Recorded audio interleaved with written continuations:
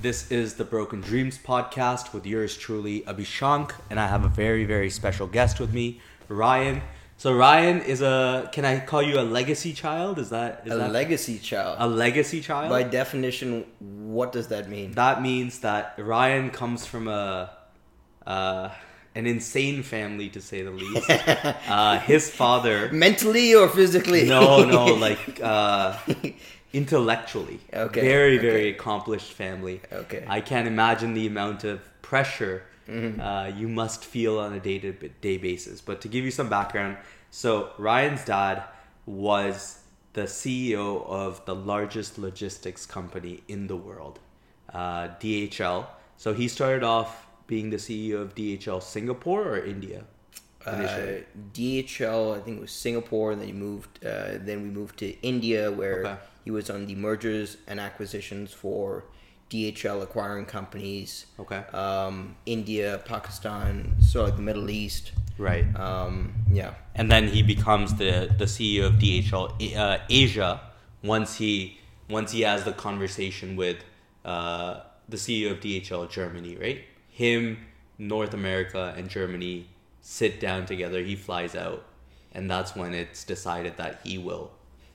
Yeah. So again, specifically, I know for a fact that he was responsible for India, Pakistan, Right. And North Africa, so like the Middle East. But whether or not it was all of Asia, that's something that I'm not sure. Okay. Right? Yeah. Okay. But still massive. I mean, so if I was not working at my previous company in robotics, I would have never understood how big DHL was. Yeah. Like DHL is, it's the biggest logistics company in the world, and it goes on par, if not supersedes, all these tech giants.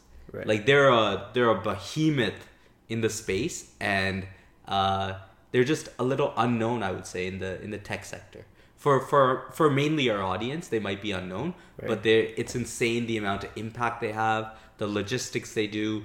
They carry everything and anything, right? And they have the warehouses. They also do inventory management for most of the goods that are out here. Right. So DHL is not a tech company. Right. They are a 3PL, so they provide everything from shipping in ocean, shipping in air, warehousing, contract warehousing. So you name it, and they work with typically every Fortune 500, right, 1,000 company. So they're really well known. They're very good at what they do. And now there's a lot of consolidation, especially due to COVID, in this space, whereby the likes of, for example, a DSV is going through a lot of those same mergers and acquisitions that DHL did 20 years ago. Yeah. Right? So there are a lot of companies that are catching up to DHL now, but DHL has been doing it for so many years. Right, because they started in like the 20s or 30s, right? Like they are one of the oldest. So DHL was actually, it was a government organization. And so they wanted to, so the German government wanted to take that and make it public. Right. So in order to do that, they merged with a company called Danzis. Again, that's a little bit about DHL, his background. So he would actually buy companies regionally, so internationally, and he was traveling Monday to Friday. And so did you not see him a lot growing up then? No, so he would make it a point to always be back for the weekends. Okay. Right, so Monday to Friday he would be out of town, or he would be extremely busy. But on the weekends it was always home time, right? So it was very important that he spent that time with us. Was there, because he was doing such a important job, a high stress job, an extensive job, he was managing thousands of people, right? When he came back home, was he extremely exhausted? Yeah, in India alone, I think his staff count was over 10,000. That's nuts. Yeah. 10,000 direct reports? No. Or just 10,000 reports in general, right? Yeah, so that's nuts. Yeah. Yeah. That is insane. So was he, when he came back home for the weekends, was he really exhausted, or was he still like very interactive and lively with you guys? Yeah, so my dad, he plays instruments. So he plays the keyboards, he plays the guitar, he sings, and so he still had that work-life balance. And I don't think that you can function for those many years Right. and not be able to balance out your life. So I think that's really, really important. So people think that, it's all about the money, it's all about status, when it's really, when you have to have balance in life. Right. And I think that's something that he showed us is, balance out, because you can burn out, especially in a space like supply chain, Right. because your working hours are blurred. Was he working around the clock? Yeah, absolutely, right? So, in supply chain, Right. you don't have defined hours. Okay. And anyone that wants to get into supply chain, Right. get this through your head that you're working, 6-7 days a week, right? Now, again, it depends on the type of work and it depends on the type of company that you work for. But across, whether you're a shipper, consignee, you are, a broker, a freight forwarder, customs broker, the job profile is, if you're in management, be prepared to be working 6 to 7 days a week. That's nuts. Yeah, That's that's But what that's it is. what's required. Yeah. Yeah. And I think that's why you really need to have a passion for what you do. And, passion, I think, is something that really keeps building on. So that being said, my dad, he was the one who actually encouraged me to get into this industry. Had it not been for him, God knows where I would be, right? So having a strong support like him, having that guidance really helped. Really helped me figure out that, okay, you know what? Why not I try supply chain? And so I did not major in it. Right. I took I took a couple of courses through the Canadian International Freight Forwarders Association, and I took 2 courses from them, and that gave me a good good theory on supply chain within North America. Got it. And so that could be everything from air, ocean, trucking, rail. Like how the different pieces function and how they work together, and who to contact for every single thing? No. So the program, CIFA it's really a training body, and it is an association. So the training body, you can actually take courses that apply to North American transport, as well as international transport. So that's air, ocean, right? Right. But it doesn't go into detail as to how one works with like the other. But it's more so specifically like how can you load, how much can you load in a container? What are the different states? Everything from geography to specifics about sizing of containers, sizing of air pallets, trucking, rail. I mean, like you name it. So it's a pretty good course, and it was pretty cost effective too. I spent, it was something like I think less than $1,000 per course. Wow. Yeah, as compared to going to college and taking a supply chain course. Yeah. And going through all this rigmarole. Right. I felt it was extremely valuable. I learned what I know that I was going to be doing on a day-to-day. Right. And then I took that, and I actually didn't work for my dad at first. So I went out, and I wanted to get exposure, hands-on first. I did not want anything to kind of skew my, Actually, let's take a step back. So he works. Yeah. So he works for DHL. Right. When does he retire? Yeah. When does he retire? When did he retire? Shoot. I think that was probably 2006. Yeah. Oh, 2006. Okay, got it. And then when does he start your current? So they own their own logistics company at this point. When does he start the current logistics company? So he started his logistics company back in, I think it was 2009. Okay. Yeah. That's really good. And then when did you come on board? So I came on board back in, I think it was 2016. Okay. Yeah, 2016, 2017 maybe. Yeah. So let's continue from there. So you where'd you work before? So I got really really lucky because when I was looking around for my first job in transportation, Yeah. right? I was like, okay. But you knew in transportation, or were you gonna go? I know you worked for BMW first. So how did you make the transition? Yeah, so so when I was in high school, I had no idea. Like I think most kids, Right. you know, they don't really know what they want to do. They may No think that they know, but until they verify and validate, who knows, right? And so the only way to verify and validate is actually go get experience. See if that job appeals to you. And how do you do that? Through a co-op. Right. So in high school, everyone loves cars. Absolutely. Right? Yeah. Everyone wants to drive, right? The nice BMW, the Benz, etc., etc. Did you have a car in high school? I did not. Okay. To this day, I do not drive. Okay. I mean, I do not have a car. I drive. Right, Okay. right. And so, but as a kid, I used to love it.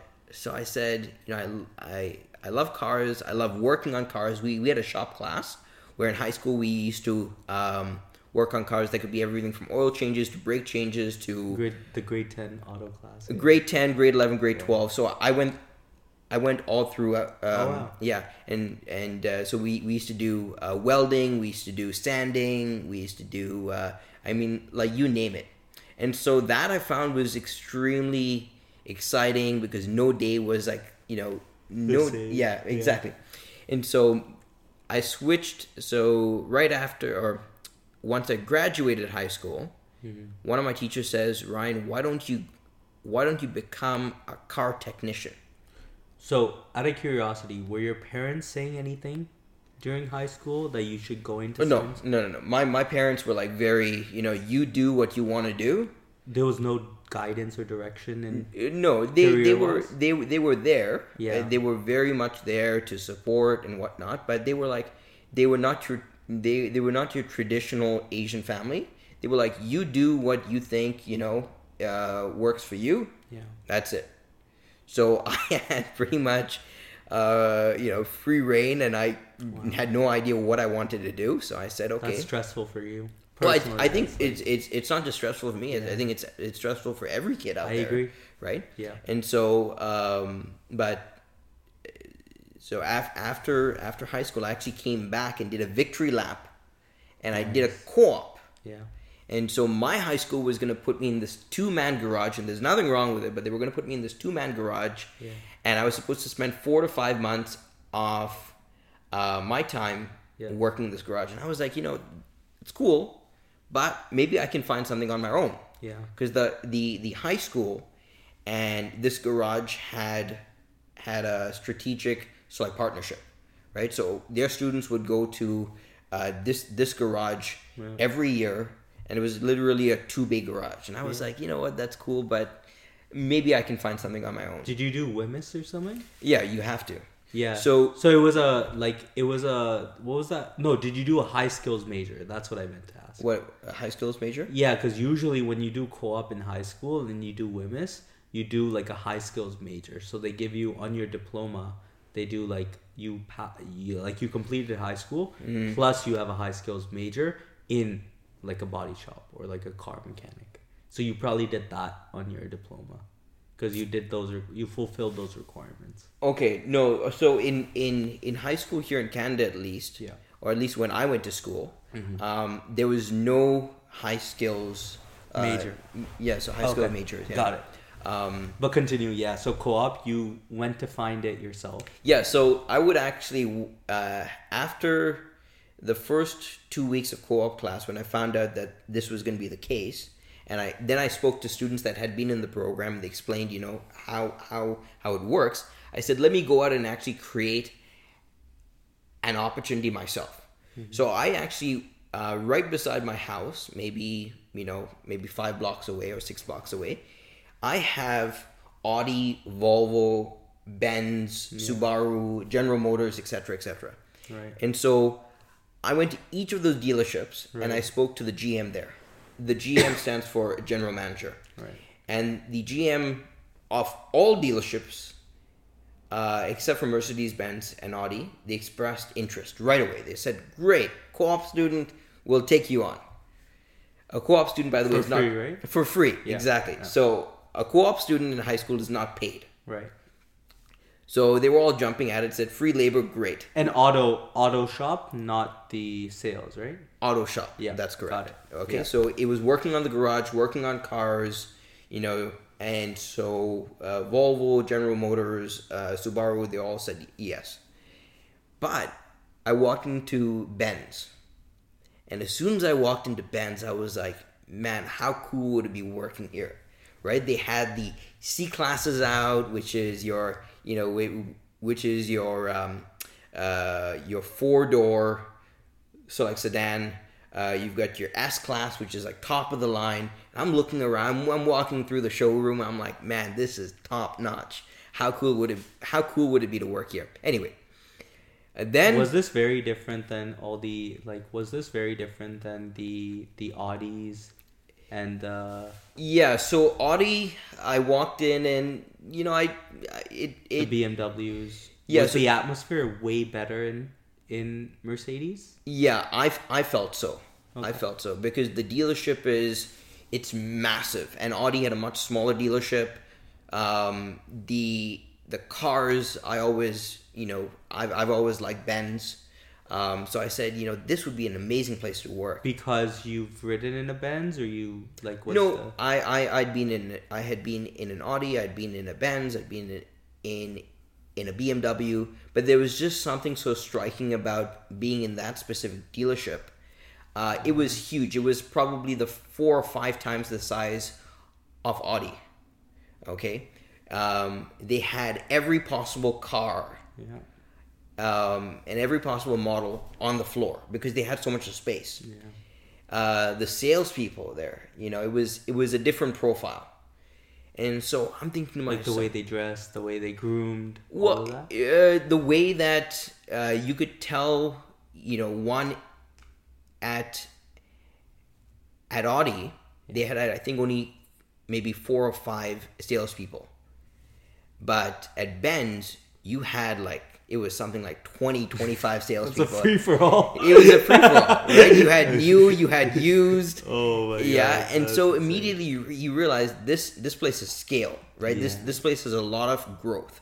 Yeah. So That's funny. I went to go meet the GM Right. and the general manager. The girls at the front desk mentioned, he's busy right now. Yeah. And that turned into, I said, okay, when can I meet him? They said, oh, just sit down for about an hour. I mean, they said to have a seat. They did not disclose how long it was going to take. Yeah. So me being, okay, great, I'll just sit down and I'll Yeah. expect the general manager to walk up. Right. Right? Well, an hour goes by, no one shows up. Right? I would have called my dad. If I had your dad, I would call my dad. No. I'd be like, stop all freight coming in cars. DHL is not shipping cars no more. Yeah, so after an hour waiting, Yeah. I walked over to the girls at the front desk. I was like, hey, I've been waiting there for an hour. And they're like, yeah, he's really, really busy. That's nuts. Yeah, okay. That's so disrespectful. Yeah, so they said you have 2 options. You can keep waiting or you can come back. So I came back to Ben's another 5 times. 5 times. 5 times. Like because every day kind of thing? No. So I would come back once every, 3 or 4 days. And every time I would come back, keep in mind, this was September, right? We were getting to the colder months and I would walk all the way from my place all the way to Ben's. So it was, and it was quite a walk. It was a good, I think it was an hour walk at least. Yeah. Are you serious? Yeah. So it's An hour? So That hour is- there, an hour that's back, insane. and then every time I would wait there, I would wait for an hour. So I would spend 3 hours just waiting for this man. Why didn't you just ask for a ride from your family or something? No. So I don't know, but Yeah. at the time, That's crazy. yeah. That's dedication. yeah. So Continue, yeah. the 5th time, I was so frustrated. I was like, man, I come here, I wait here an hour. Sure, I get hot chocolate for free, but there's only so much hot chocolate I can drink, right? How many were you drinking? I was 2, drinking 3? one. I was drinking Oh, one. yeah. Yeah. So, but the 5th time, I came in. Yeah. Again, the same thing. And by this time, the girls knew who I was, or like the girls at the front desk, and they knew me on a first name basis. I knew them on a first name basis, and so they're like, "Listen, he doesn't see co-op students." And so I was thinking to myself, well, you could have told me that at first. I wonder why they didn't. Yeah, I'm not sure. Yeah. But he probably told them, this kid keeps coming back. Right. Just tell him that, Yeah. And so anyway, long story short, that time I said, you know what, I'm just going to go knock on his door. So actually... And they let you... I know, I just went. I just knocked on his door. And I'm like, hey, this is Ryan. I'm a co-op student. This is the high school that I go to. I've been here like 5 times, and I'm not asking for a whole lot of time. I'm just asking for 5 minutes. If you don't like what you're hearing in 5 minutes, I'll walk myself out, and you will not see me again. So he was like, okay, fine, have a seat. Was he completely free at that time? No, he was busy. He was busy. Yeah, legitimately busy. He was legitimately busy. Yeah, these guys are running a tight shop, right? Okay. They've got 20 something bays. Okay. This is the service manager. Sorry, he was not the general manager. He was the service manager. Got it. Yeah. But he gave me time of day. Right. When I did ask for it. Yeah. And so I sat down with him, and we got talking. Which high school do you go to? Right, et cetera, what's your program? And so I told him, I was like, listen, I scored the highest marks in shop class. Oh, wow. Okay. That's a huge achievement. Yeah, grade 11 and grade 12 out of everyone. And they can only give that award out once. So once a year. Okay. And that's so huge. I was fortunate to get that award. And so when I explained that to him, he's like, listen, I've never taken on a co-op student, especially from your school system. Mm-hmm. But you start next week. Is that all right? I said, absolutely. Yeah. So that's how I started at Ben's. And I didn't think much of it. I really liked the interactions of going to every dealership, talking to, the general manager or the service manager.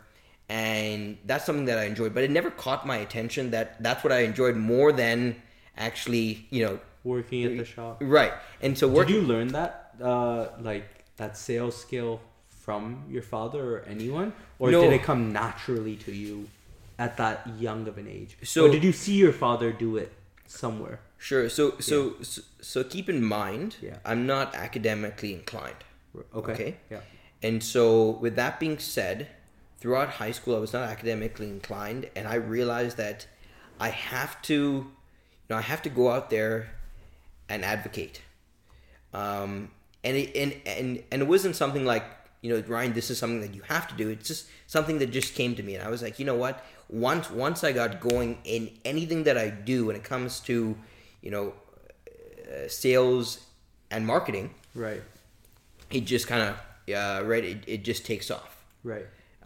So that's something that I saw, but it didn't hit me. Only during my time at Ben's, people would tell me, they're like, "Why are you working at this side of the shop? You should be in sales." Why? What would you say? Because they could see, the way that I talk to customers, because customers would come over to get, feedback on how the job is going and whatnot, and they wanted to speak to the technician. And so initially when I started, I was doing, the grunt jobs. Yeah. But I was being diligent. I was working really well. I was working long hours. And so they could see that I wanted more, and I was constantly pushing myself. Right. And that turned into, customers would come over and I would be able to talk to them. Right. Right. And so they were like, yeah, Ryan, you speak well. You can address customers' concerns. And for me, it's not just, if I don't know something, I'm going to ask, right? And so I think that's really, really important. And so they were always giving me feedback, Ryan, although you love working on this side, I think sales is more of your forte. You're really, really good with people. And so, again, it didn't hit me. And so while I was working at Ben's, I found a part-time gig as well. So I would work Monday to Friday. Wow. Yeah, I'd start my day at like 7:30 in the morning Yeah. at the shop, and we wouldn't end till about 5 or like 5:30. And remember, we have to clean up and whatnot, right? So our day doesn't end till about 5:30 at least. And then thereafter, I would walk across the street and I would work at Best Buy, which is a local electronics shop. And so that was pretty cool. So I would work Monday to Friday at Ben's, and then Friday, Saturday, and Sunday I would work at this place. So I loved Why it. Best Buy? Convenience. It was literally across the street. Okay. So I walked in, and so all these companies, they ask you to go online and they apply. I walk in and I talk to the manager, and I tell them, I was like, listen, I'm here. I have applied online. Now, there are some things that I try to speed up. So if I tell them I've applied online and I haven't heard back, they're gonna probably speed me through. Yeah. Right? And I'm like, listen, I haven't heard back, yada yada yada, and that turns into, okay, well, since you're here, let's just select the job interview, or can you come in, on this date? And so I lock it in pretty quickly. Right. And so that turns into, okay, great, you're here, let's go ahead and take you in. And so my job interview with Best Buy, I had it directly with the general manager. And That's huge. And yeah, and so They paid you for this, right? yeah. Okay, Yeah. I think that's why I got the job, because I wasn't getting paid, but again, I was getting experience. So I think experience is a lot more valuable than pay. Absolutely. Right? As long as you are fortunate enough to be someone who has the means, right? So like a lot of kids don't have those means. Yeah. Out of curiosity, when you talked about Audi and Mercedes-Benz and the pitch you gave, that give me 5 minutes of your time, if you don't like what you see, you'll never see me again. Where did you get that inclination to like close? Or that quickly? spiel? Yeah, that spiel to close. It just came to me. But like that's on like, the spot. You realize that's not natural, right? That's like people have to learn that. Yeah, by reading books or watching tutorials. Yeah. That's like a very nuanced sales thing that you had at the age of 17, 18. Yeah, so I don't know. I think I realized that people's time is valuable. So Right. as long as you tell them, hey, I'm not going to take a lot of your time. Just Right. give me a few minutes. If you like what you hear, great. It's a win-win, right? You anyway have to hire someone, right? Ben's was anyway going to take on a co-op student, but they were not going to take on a co-op student from my school system. Yeah. They wanted someone. University probably. Yeah. Or college. Yeah. So they were very specific. So high school is a big risk, Huge. right? Huge. Um, You're taking on a child. Like literally a child. and It's someone crazy. that is not even invested in the trade school program. Yeah. So there's no meat on the bones. There's no incentive. Yeah. Right? Yeah. But here's someone who's like, he's come 5 times. You can see Yeah. that he's driven, boom, boom, boom, right? And the same thing with Best Buy. The manager, they've got so many bloody applicants that go through. Yeah. Absolutely. But I was there. I sold it. He said, why waste his time? He took me on. Right. And so something that I really enjoyed doing while I was in college was I used to just go to companies and speak to managers for jobs. Whether or not I was going to get the job or not, it didn't matter. I just enjoyed the fact that I would walk in and without formally completing any application, just talk to the manager and then be able to switch on. Did you want the job, or sometimes you didn't even want it and just did it for like Yeah, the so sake of doing it? I don't want to say that I would waste people's time. Yeah, but you know what I mean. Like, But I just enjoyed the thrill of it, right? Yeah. So I enjoyed the thrill of Yeah. being able to go in and talk to manager. Now, if I got a job, I would take it. was there ever a point where like you got multiple jobs and you had to tell the guy, oh yeah, I really liked your job, but I have something better? Yeah. So like As an one opportunity. company that I came into. So eventually, once I finished with Benz, I realized, okay, working as a car mechanic is not what I want to do. How did you figure that out though? What happened there?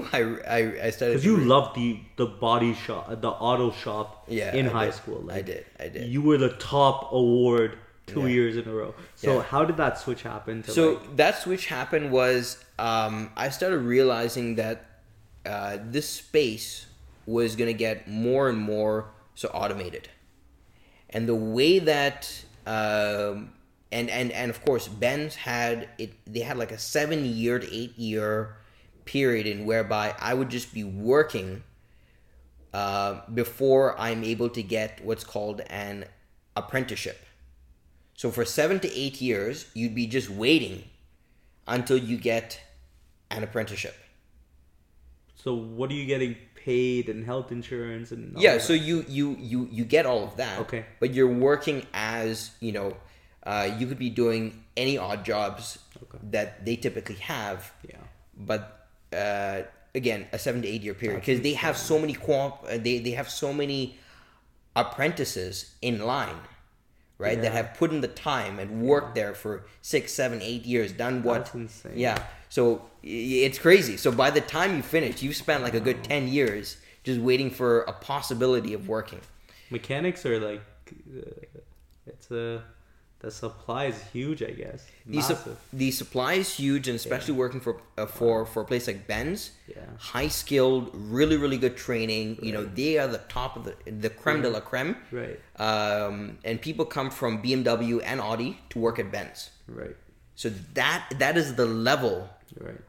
of professionalism that technicians they swear by from coming from BMW. They swear by from coming from Audi. Right. Moving to Benz is a whole nother playing field. Right. Right. Right. So continue. You were saying, yeah. So you saw that a lot of things would be automated. Apprenticeship would take 6-7 years. You said. Yeah. So just about 6 to about 8 years. Right. Right. So roughly, and again, nothing is in writing. So tomorrow, you can be let go if the market changes. Yeah. The system, and we were seeing when I started, 6 years or maybe 8 years prior to that, the cars were only just getting introduced to all this tech. So 2002, 2003 was really when tech started. You really started to see tech in the high-end cars. Right. And so I'm thinking to myself, in another 10 years, the game's going to be so different. Right. But again, it was more focused on what I wanted to do, and that was I felt that marketing and sales was more something that appealed to me, and so that's why I decided to go to Sheridan, and I did my diploma. I did not do a bachelor's because I found it a lot more valuable. Right? What's the different bachelor's you have to get from a university? Diploma is through a college. Is that the major difference? Okay. Yeah. So college is more practical, right? And versus uni, it's a lot more theory based. So I just felt, 2 years and I'm out versus 4 years, and yeah. So and that's the way that. Did your family have any input into your No. sales marketing? They said free bird, free reign. Yeah. Yeah. Even when you were doing the mechanic thing, they said free reign, do Free whatever reign. you want. Yeah. Business, do whatever you want. Yeah. Just be a good person. Have good values. That was important to them. And so Was that your first close, the Mercedes-Benz, when you got the job? yeah. So in high Was that school, your first close, or was there something before that? Everyone remembers their first close, I think. It's like a distinct memory. yeah, I think that's where I mean, let me think back. So grade 12, I took sales and marketing, which I really really enjoyed. It was my only course that I took Oh wow. for business marketing. That was my only exposure. Wow. And we had to raise funds in order to now that you mention it, we had to this was really my first area where I realized, okay, this is a spark. This is something, yeah. Yeah, but so our project was to raise funds, and every group had to do so. And so I got a popcorn machine. So we ended up selling popcorn and pop. This is typically high margin stuff Yeah. and high volume. Right. And so what ended up happening was I got the popcorn machine for free. Where'd you get that from? So it just happened that I was talking to the vice principal's assistant. Okay. And she was just talking in passing. Yeah. And I told her, hey, I'm part of this program. This is what I'm looking to do.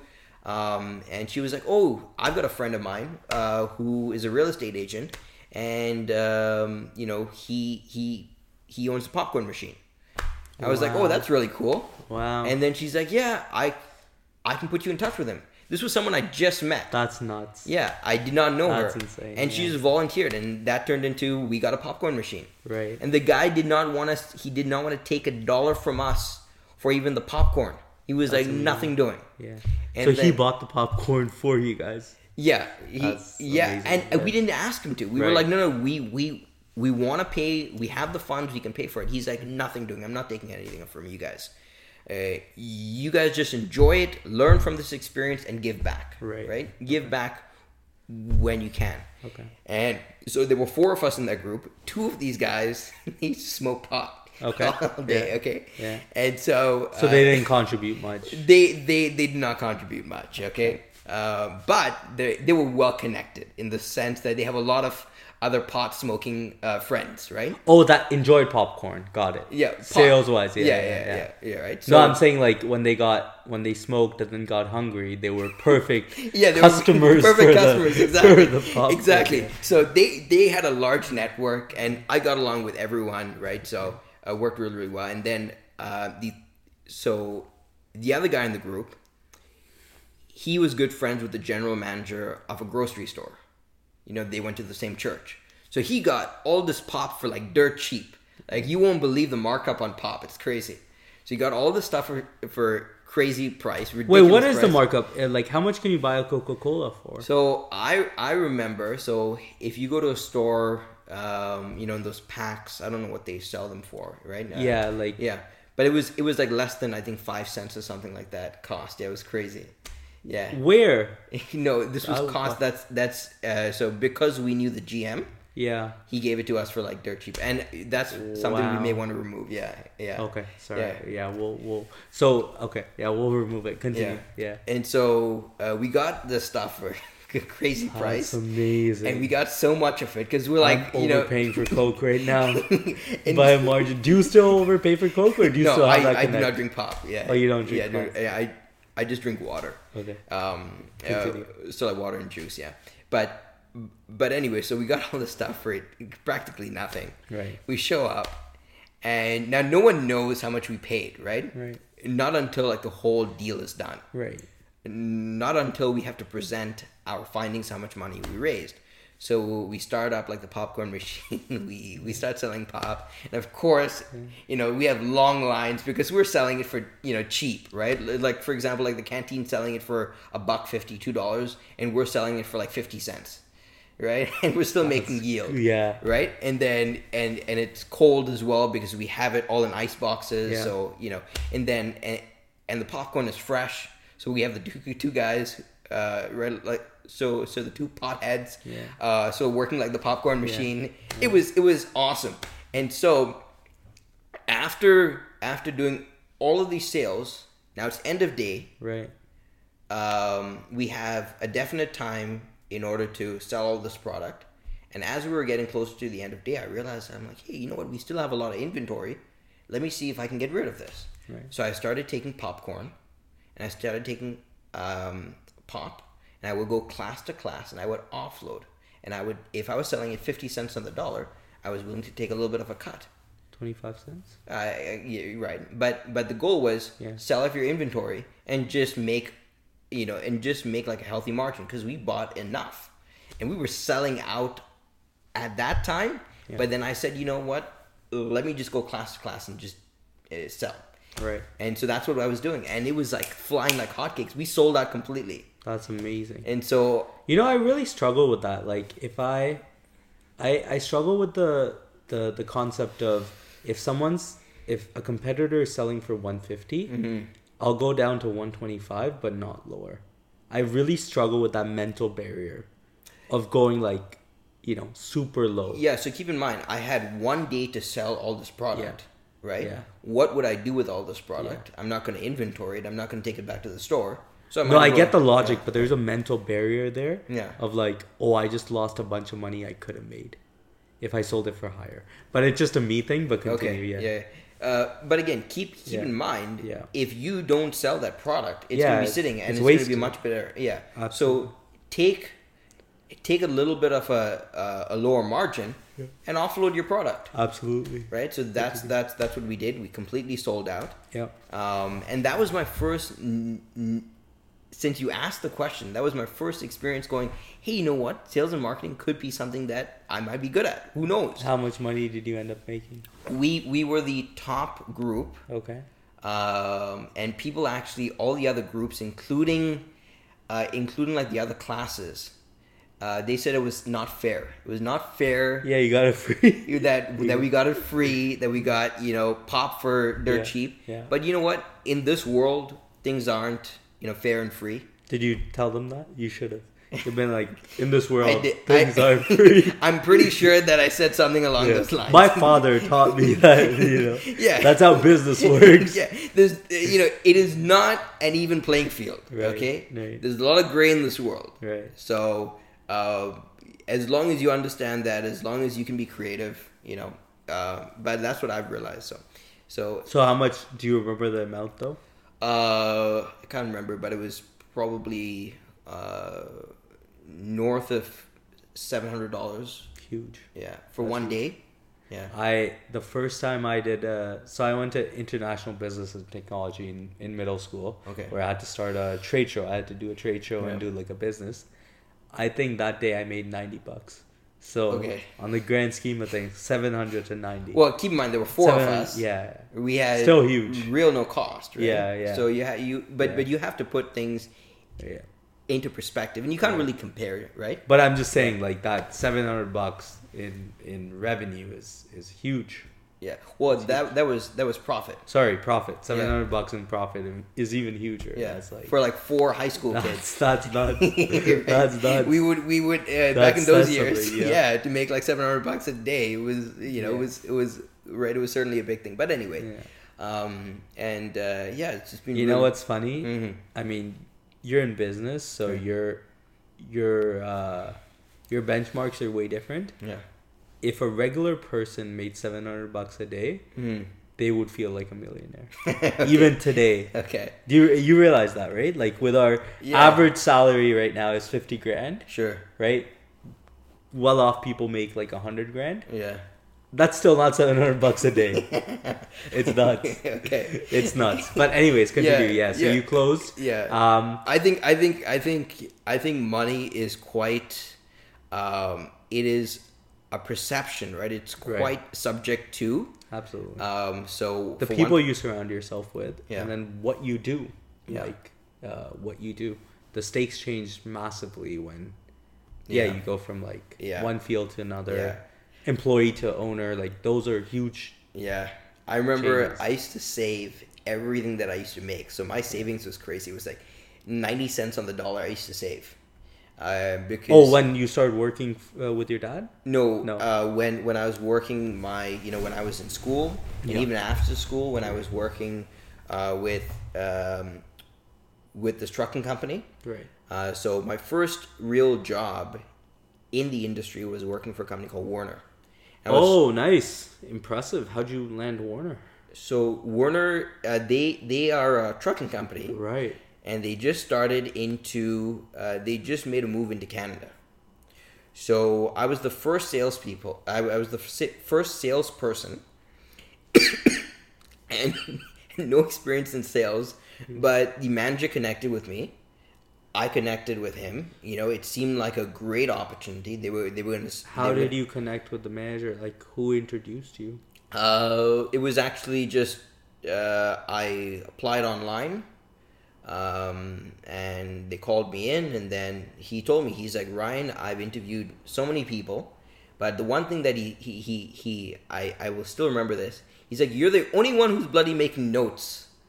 Every one of these salespeople come in and they talk big shop. But you're the only one that is coming in and making notes. Yeah. And so... How old was this? When was this? I was 21, 22 at the time. Just after college? Just after college, yeah. Okay, nice. Yeah. So it must have been right maximum 22. Yeah. Yeah.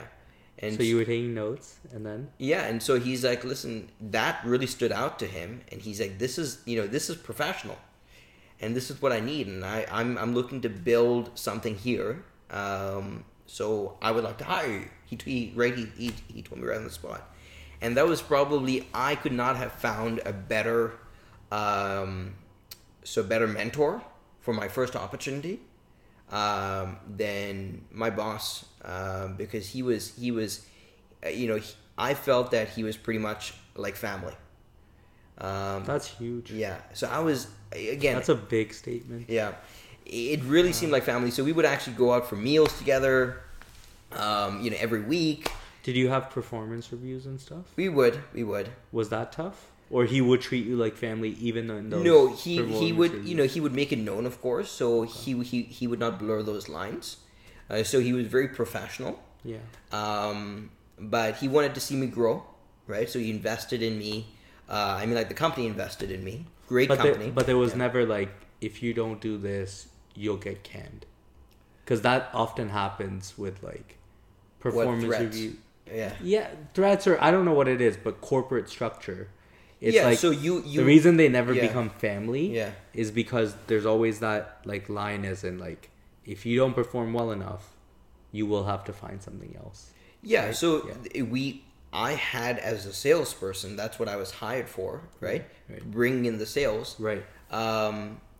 My expectation was hit my targets. Right. My first job. Absolutely. I'm not able to hit my targets, but they gave me time. They let me develop. Got it. And so, that was really, really important for me. Yeah. And so I remember even being able to pick up the phone, or rather, when I would pick up the phone, I could not even say hello. I would stammer it out. I was, that was my first couple of calls. Yeah. Right? Or at least my first maybe 2 weeks. It was extremely challenging. But as you keep on it, you keep consistent, and you keep doing it, just because you don't like something, just because you pick up the phone and you're afraid of what to say, you just keep building on it. And you realize, you're like, hey, a customer is going to ask me X, Y, Z questions. These questions don't change. As long as I have the answers for it, I'm able to then move up in the next sales call, right? It's about understanding, okay, a customer is a person.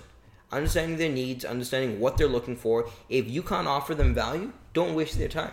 Absolutely. Right? And so that's something I learned, early on. Really, really fortunate. Great people in the company. To this day, I still keep in touch with them. That's huge. This was after the $900 logistics course you completed, right? Yeah. So this was So this was pretty much right after that. Because he probably took that into consideration while hiring you, that you had probably, yeah, right? Yeah. Because most of the people that were going through these jobs, or apply for them at least in the trucking space, are not certified. Yeah. They're doing it because they've not been able to, especially being your first job. So that being said, it was great. Learned a lot from them, and that's when I decided. I said, it's not working out here. I was let go because you have to meet your targets, and I was just not able to. Did your manager let you go? He did. Okay. That must have been. And again, insane, yeah. No. Again, it's, if you aren't able to pull your numbers, that's it. It is what it is. Yeah. I don't hold him responsible for it. Right. It's my responsibility to make sure that I pull those numbers, right? So was it ever tough? Like you mentioned this. You said that like you really felt like family with them. Yeah. Was that hard to like? Go through that and then also have... I completely understand Yeah. that, one is treating someone like family is really, really important, right? Yeah. You build trust so much quicker, and at the same time, I knew that we had a professional working relationship, right? So we had to make that distinct, and so he had to do what he had to do, and because that's right for the business. That's right for the business, exactly, right? Yeah. So just because something doesn't work out doesn't mean that someone holds something to you personally, right? He would have loved to keep me on, I'm sure. Yeah. Right? Yeah. As a friend, but that is not important, right? I mean, but more importantly is he has a duty. Yeah. He works for the company. Right. And so that being said, I said, if I'm going to spend this time working for someone else, I might as well work for myself. And so that's how I started. It was challenging, right? Because why didn't you do it before when you graduated college? Why wasn't your first inclination, I'll work for my dad? Because I didn't want it to come easy. I wanted to go out, work, because... Did you think it would come easy at that point? Yeah. Because I'm sure this whole endeavor that you've pursued for the past 5 years it's been far from easy. No, but way more. What I wanted is I didn't want to feel complacent. Yeah. I wanted to feel, that I was, I wanted... Or like nepotism of any sort or any of that, right? Yeah, so I really wanted a real opportunity to work at a corporate company and get exposure, right? To how things work, right? The structure, etc. Right. And so I got a sense of it. Mm-hmm. I enjoyed it. But I'm thinking to myself, it comes down to how do I build a business? I'm anyway building a book of business. Now I might as well work for myself. Yeah. And the great thing is my dad is so well connected. If I didn't have my dad, I would not want to go out on my own, because it is crazy, right? The people that you need to know, the requirements, the compliance, etc., etc. So I said, you know what, I've got him. So many people don't have someone like him. Let me do it. And so what was his response? He said, yeah. Like immediately, or were there any repercussions? No, he said, are you sure that you want to do this? And why did he say that? Like, what was the risk? Well, he wanted to make sure that I was, that I was serious, and I wasn't just doing it just for to escape the job. Yeah, exactly. Yeah. Just for a job. Yeah. And so I told him, I said, no, absolutely, I do want to do it because I'm spending so much time, engaging in customers, growing my own book of business, and having someone like you is huge. So yeah, absolutely.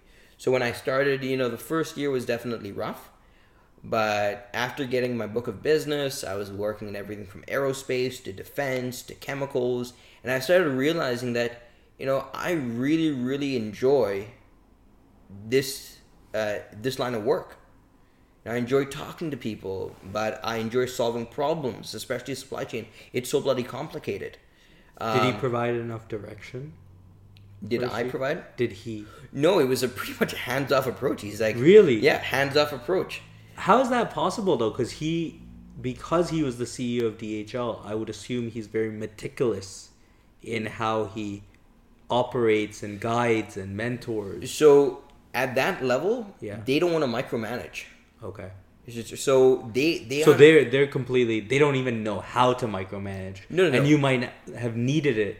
Yeah. When you first came in. So he doesn't believe in micromanaging people. Okay. To this day. Okay. So he will say, you have a job. I'm not going to ask you what time you're working. I'm not going to ask you, how many hours, right, you are putting in, but make sure that job is done. Make sure it's done well, and look at ways that you can be a lot more efficient. That's it. So like for you right now, it'd be like, we need this client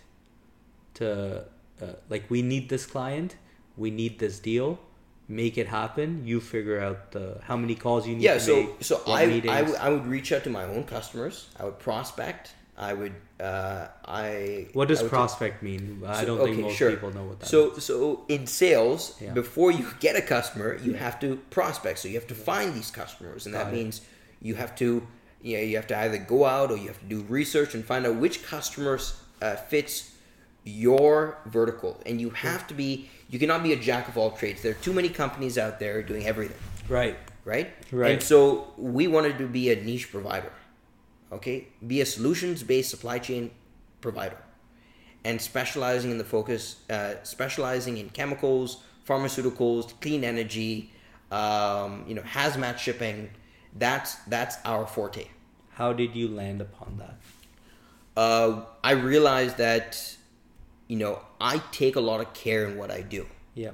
And dealing with general cargo, there's a lot of people that do it, and it's just, the cheapest provider typically gets the business. right? So, for example, the cheapest provider, but also a one that's got a pretty good handle on the transportation side. But quality is typically nothing like the specialty side. So what we offer our customers is the experience, right? And so we walk them through. Our customers are literally, Ryan, I need to get my shipments from factory to door to my customer, and then we will come up with a proposal to get it there at the most cost-effective price, and the fastest price, and the quickest possible transit. So in supply chain, there are a couple of things, but typically transit time, cost, rehandling the cargo, because every time you rehandle cargo, there's risk to that freight. The freight could be damaged. Does that happen often? Oh, it happens all the time. It happens all the time Wow. in this industry because people do not understand the importance of packaging. They do not understand the importance of rehandling, right? So they think just because they have a lower rate and that product is going to be rehandled 6 times, they think, oh, great, I'm saving on so much. Well, there's a reason why it's cheaper is because it's rehandled, it's consolidated 6 times over, and that's where you're getting a cost savings.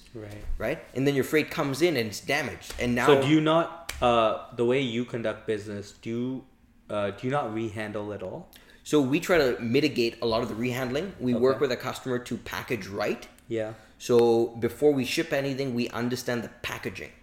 And so a customer may say, like, for example, a plant out of India or out of Europe.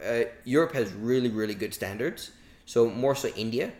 India, they will ship, and you got to tell the plant and you got to tell your customer, listen, you can't ship like this because there's a very likelihood of getting it damaged. And this is a sample piece.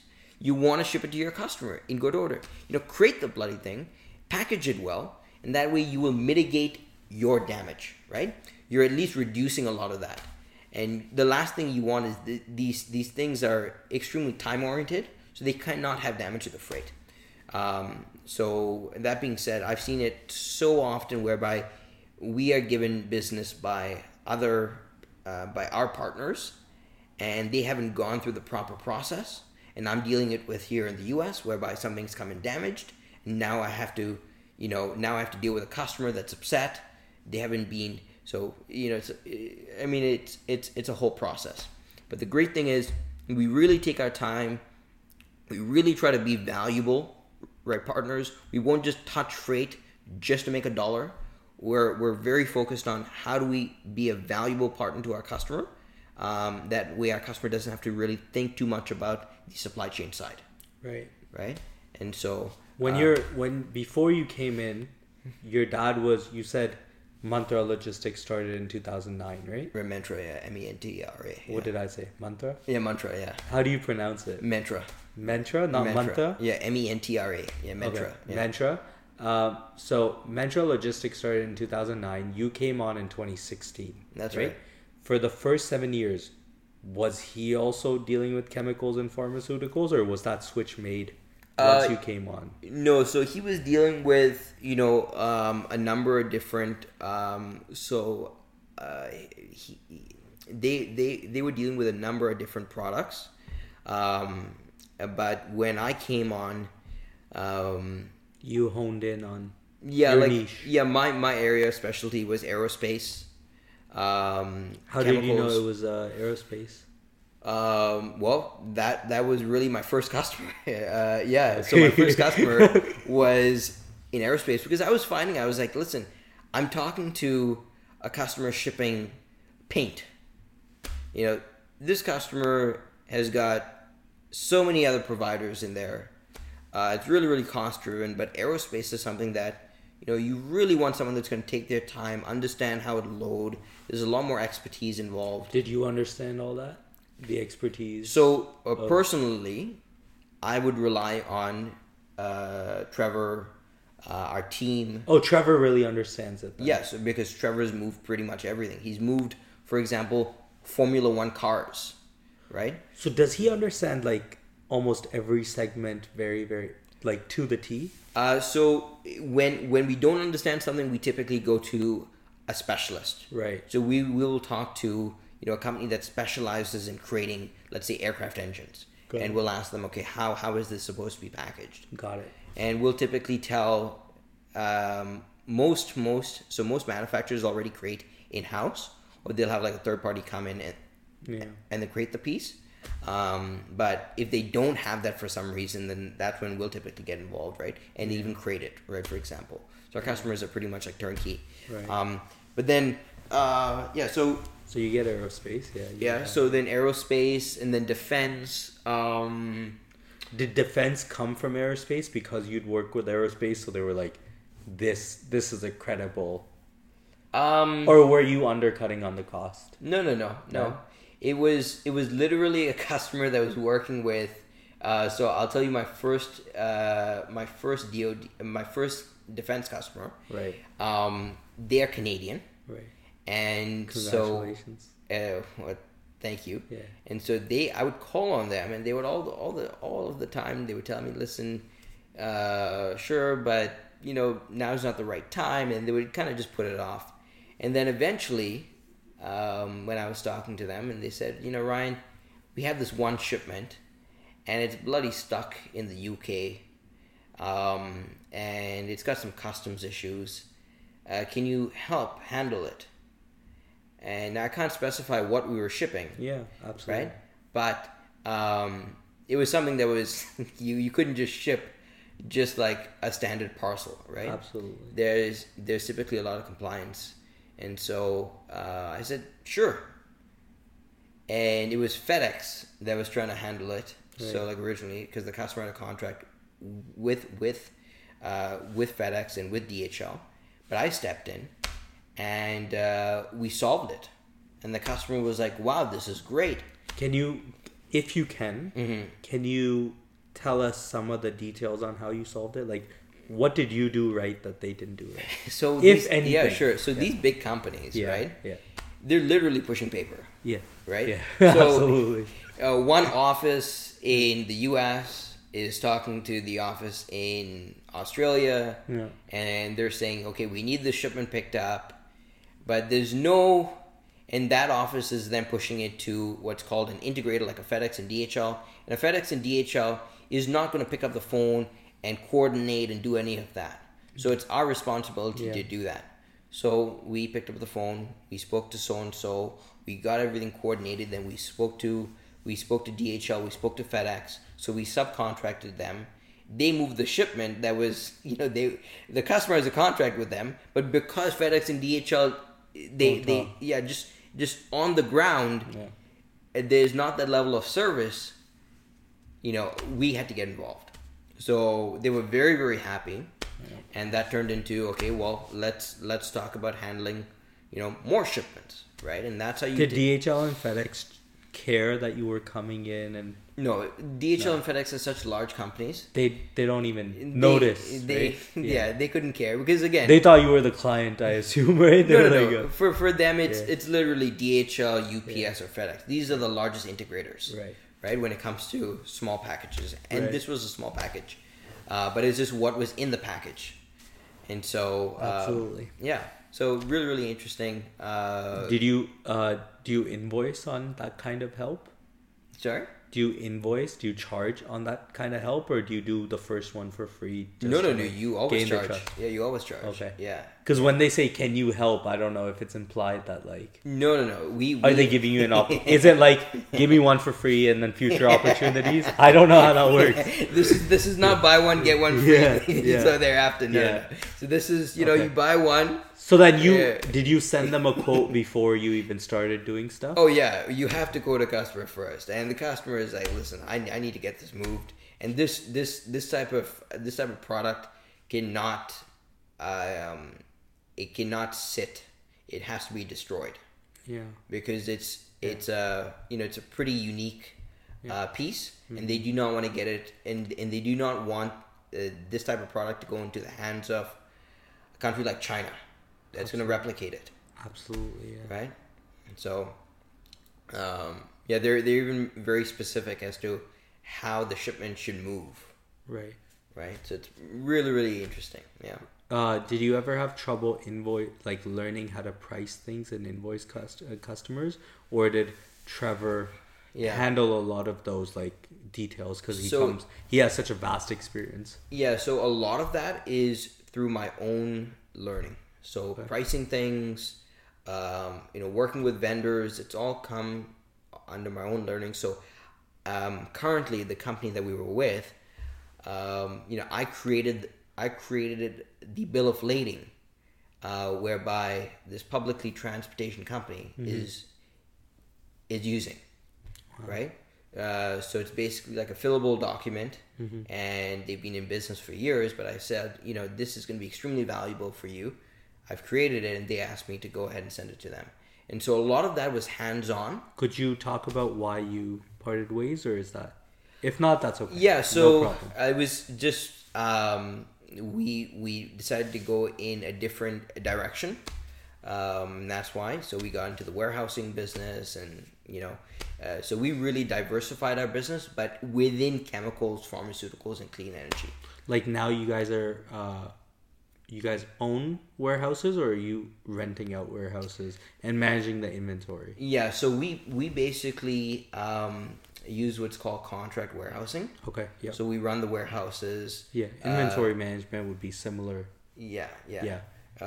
So it's awesome because a customer anywhere, if they want to ship and distribute anywhere in the U.S., we can do that for them. Right, which is pretty cool. How many companies can do that? And so a customer can reach out to us tomorrow, and in literally a week, we can have a proposal to them on how they can ship their entire supply chain a lot quicker, get it to market quicker, and also keep inventory on hand. What were you doing before this? How were you doing it without the warehouse contracting? I was focused more so on the trucking space, and I did not want to actually get into like international. Yeah. But if you needed to store inventory somewhere, what would you do before you started warehouse contracting? So we were doing contract warehousing prior to. Okay. But it took off on a whole nother level, right? Okay. Because once we realized that there is a great opportunity in this, it's a much needed need, and especially because customers are shipping more on DDP basis, which is basically destination duties paid, which means the supplier out of be it Latin America, be it India, be it Europe, shipping directly to their customer. Right. Everything is paid for. It's a fixed cost. Right. It's beautiful. Yeah. Right. The customer doesn't have to worry about supply chain. Right. But the customer's got to say, listen, I want this product by this date. Absolutely. Right. And if it's not here, there might be charges. Right. That they may charge back to you. Right. So it's really, there's so many things involved in supply chain, and there's so many things that we can sit here and talk about, from the different modes of transportation to warehousing to what customers look for, all of that stuff. But it's something that if you're interested in, you are more than welcome to reach out to me. Yeah. And pick my brain, and that is open to anyone out there. It's something that I think, as long as you have that passion for, as long as you're willing to be diligent in it, and learn, you can really create something great. Right. Yeah, you can really build a life in it. Right. Yeah. Did you ever make pricing mistakes, like in the budget, or not? Because it sounds like there's a million different little things that. Yeah. So you have to check your work. So you never made a mistake till now? I know. We all human. We do make mistakes. Yeah. I do work late nights, and so things can happen. Right. And you just have to, you can check your work 3 times over, and there's something that you just missed out on. Yeah. Right. And so that's why standardizing quotations are really, really important. Right. That's going to eliminate a lot of the errors. So as long as you have a standard quote, and you're just tweaking it here and there, right? It's pretty straightforward. Right. Yeah. That's fair. Yeah. Let's go back a little bit. So, would you like to talk about like your struggles academically in ADHD? Sure. We can talk a little bit about it. Okay. So, when did you start realizing that you were struggling in school? Yeah, so I've always found school challenging. Just And to like sit there and focus on just any to sit- subject? Yeah, literally. Any subject, like. Any subject. Okay. Except for shop class for some reason. Shop class was the only thing that I really, really enjoyed. Even when you were sitting down and learning the different car pieces? Like, Yeah, I could sit there and absorb it. absorb it. Wow. Yeah, and I would like literally spend time, take my textbook back, read it over. You know, What about the other classes? Any other subjects? Or I none? had no interest in any of the other classes. No, nothing like Nothing. advanced functions. Nothing. math. No. Yeah. Even accounting, I'm assuming you were doing a lot of your balance sheets yourself. Yeah, right? in school, Quotations. man, I did not. I was not interested in accounting at all. College, that was my first year really taking accounting. Because remember, I only took that one business course. I did not take accounting in high school. Right. So then taking accounting in college, because I took sales and marketing, you have to take it. Right. That's where was my first introduction to it, and I told the teacher, I said, listen, I have ADHD. When did you get diagnosed? So when I was after working for Best Buy, I started working for this company whereby the manager was the first one to tell me, Ryan, I think you should get diagnosed. I think you have ADD, and both my girls have it. You should probably get yourself checked out. How did he figure that out? Because he had two kids who have ADD. But like, did he tell you like, oh, you focus on a lot of different things So at the same time? he gave me specific examples of, hey, this is where I noticed that, you may have some focus issues. And coming from the culture, coming from like the Asian culture, we don't really realize that, there's something called, Yeah. and so once you realize that there's this thing called ADD, and you get properly diagnosed. So I was diagnosed 3 times, because the first 2 times I could not believe that I actually had it. I thought that was a You money were grab. resisting. Yeah, I thought that was a money grab. Like the medication or even the appointment.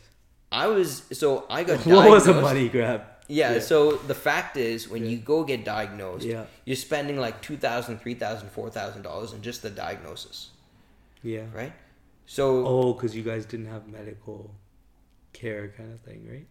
Because I think that's covered under like insurance. Like, is it? When you apply for a job. Yeah. okay, so that's Yeah, interesting. Health insurance, yeah. Yeah, Health I insurance think covers this it. specific type of diagnosis though might not be covered, because I remember my parents having to pay out of pocket for it. Okay. Yeah. Yeah. And so I got diagnosed. That's nuts. So they paid $3,000-$4,000 out of pocket? Yeah. Holy. So imagine the kids that Holy the moly. parents that Yeah. can't afford this. Yeah. Right? That's nuts. Yeah, I think like the diagnosis might have been like 2,500, right? Rounded up like $3,000. Yeah. But yeah, so it was like $3,000. Yeah. Got diagnosed twice. I was like, yeah. Like paid $3,000 every time? Yeah. Holy. And then I was like, man, hard to believe that I have it. Yeah. But everywhere, like the companies that I would work for, the people that I would interact with that have ADD, they were like, Ryan, we're pretty certain that you have ADHD. Yeah. And again, I've never been told this throughout high school, so no background. Yeah. And all of a sudden, these people are telling me that I have it. Like, So- they're calling me stupid, man. no, they were calling me. They I know. said, yeah, ADD. But the first time you hear it, Yeah. you're like, they're looking down on me. Exactly. So there was that. They're saying I need help. Yeah. Yeah. And I'm like, I feel perfectly fine. I don't know what these people are talking Yeah. about, right? I'm the best salesman in this. And so Let's go, so one thing is when people would when people would tell me things, it was like water off a duck's backside, right? I would like literally it was so easy for me to just brush it off, right? And that was even like people that would say things to me in frustration and whatnot. I would just brush it off.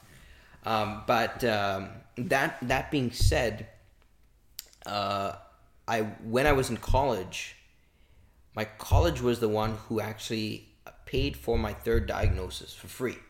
That's amazing. And yeah, again, it's like $3,000, $4,000 for a diagnosis, and they paid it for free, which was pretty cool. And And Do they ask you different questions every diagnosis, or is it the same thing? So- They just charge you $3,000 for the same questionnaire. So how I knew that this place was legit was Oh, different place. yeah.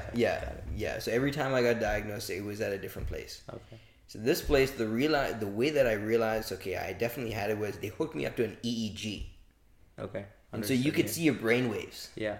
and you could see my brain waves go like wild, and that's when I realized I'm like, okay, I do have it because they showed me brain waves that Yeah. that people that have ADD and of different age groups, and I saw my brain waves, and I was like, okay, definitely have it, and this place was called the ADD Center. Okay. It's run by an amazing doctor called Dr. Linda Thompson, Mm-hmm. and they have clinics actually. Apart from Canada, they have it actually in a few other countries. Mm-hmm. So I knew that these guys were like the real deal, right? Right. And walking through room by room, you can see EEGs, you can see these specialists that have trained in it, have contributed years of their life for it. She herself is a PhD, so I was Huge. like, yeah. So I felt very, very comfortable. Mm-hmm. And so when I got diagnosed, I said, okay. What did they tell you? What was the exact thing? You You have ADD. Did they tell ADD. you severity? Yeah, so they got into all those details, and I really need to work. I really had to work out, how I was going to get better. Okay. And the great option was this was not taking any medication. So They told you not to take any medication. so through this method, through the EEG method, they would actually hook your brain waves up, and you would work on focusing, controlling your focus for, I think it was like a minute at a time. Okay. And through those experiences, you would start working out how to focus, right? Breathing exercises, focusing and seeing, how your brain waves move. And Do you that- still use those techniques today? Or I- is it kind of blurred now where it's like, maybe I don't need these as much anymore? No, you absolutely do, but I think I've gotten so into my day to day Yeah. that I definitely need to get back into it. Yeah. Because you can feel that control. You've got a lot more consistency, and it literally takes, every time you feel that your thoughts are all over the place, just kind of focus in, right? It's like something you need to do, but once you fall out of the habit for whatever reason, it's hard to jump back in. Yeah, You know what I mean? Yeah. Like, for me at least, meditation changed my life. right. Like the breathing techniques, Yeah, 10 yeah. minutes, headspace.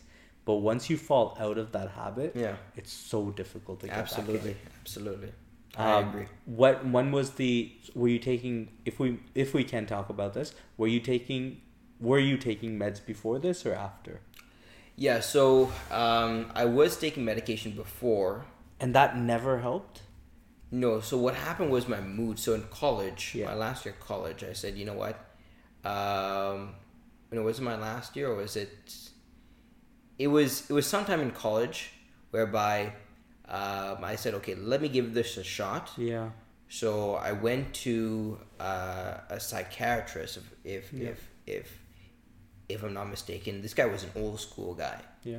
So he would prescribe me all this bloody medication, like besides Like multiple things or yeah, just like one I used thing? to take like 4 or 5 different like medications. Yeah, Holy. yeah, I was like, You have an upper, a downer, like I to sleep now. yeah, exactly. Yeah, So yeah. because like one of these, He's like, you can't sleep. You gotta take. yeah. this So to there was sleep." like all these different types of Oh medications my that you would God. take. Well, 4, that's nuts. because the one drug would have adverse effects. So you would have to take another drug to combat that adverse effect. It would be like ridiculous. No, and then your mood ADHD is swings. an amphetamine, right? So it's like supposed to keep you up forever.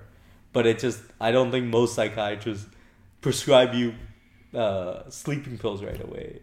Yeah, this guy was like, man, you need this, you need that. So what happened was, his clinic was directly connected to a pharmacy, Okay. and so Yeah, he was getting money from the back. yeah, so he was getting kickbacks. So Yeah. I would go to the pharmacy, and these guys would treat me like the most valuable customer. They would give me free shit. That's when I knew. Yeah, Free? Yeah, What would like, they give you for free? like they would give me cologne. They would give me Holy. yeah. They would not give me like one box. They would give me like an entire box of like a $40, $50, $80 Yeah. a bunch of like colognes. That's when I knew, because I would. Did you have to pay out of pocket for this, or was your That's how health crazy insurance covering That's it? how crazy this was. Yeah. I used to have 2 insurances.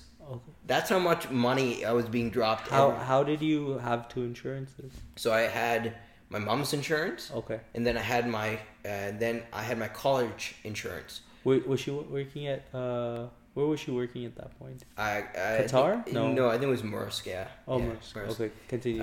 So That's nuts. So yeah, it was coming in and using 2 insurance cards. So I'm sure that I was a pretty valuable customer, because these guys were giving me free shit. Did it ever make you feel good?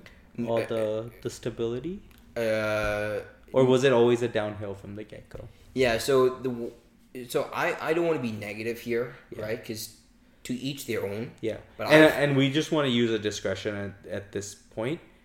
I think medication works vastly different for every single person, right? So this is just your individual experience. Yeah. There are a lot of people that it works great for. Yeah, no recommendations. Right. We're just talking about my personal experience. So I felt like a zombie. And so going day to day, feeling like a zombie and being, pretty depressed because I was on these like 5 different meds, was not working out. So sure, Did they tell you which med caused the zombie-like feeling, or did they say everything is causing it? No, he's like, so that's what happened. So I went back to him. I was like, listen, I feel like crap. And he's like, if you don't take this, this guy was an old school guy, and he thought threats would work. So he was like, if you don't take this, the door is over there. That's what he said. He's like, the exit's over there.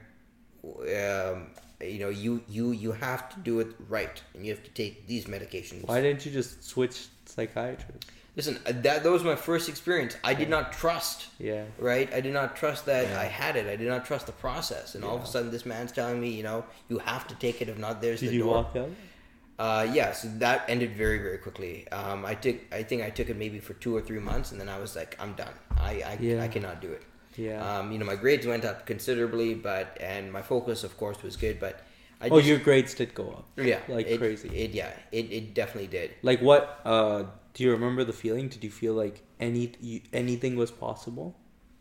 No, because I was because I was so depressed. So. You had nothing else to do. You just had to get out the books and study. Yeah, exactly. So I was literally just studying, and I was like, man, this is not working out, and I could not enjoy going out with my friends.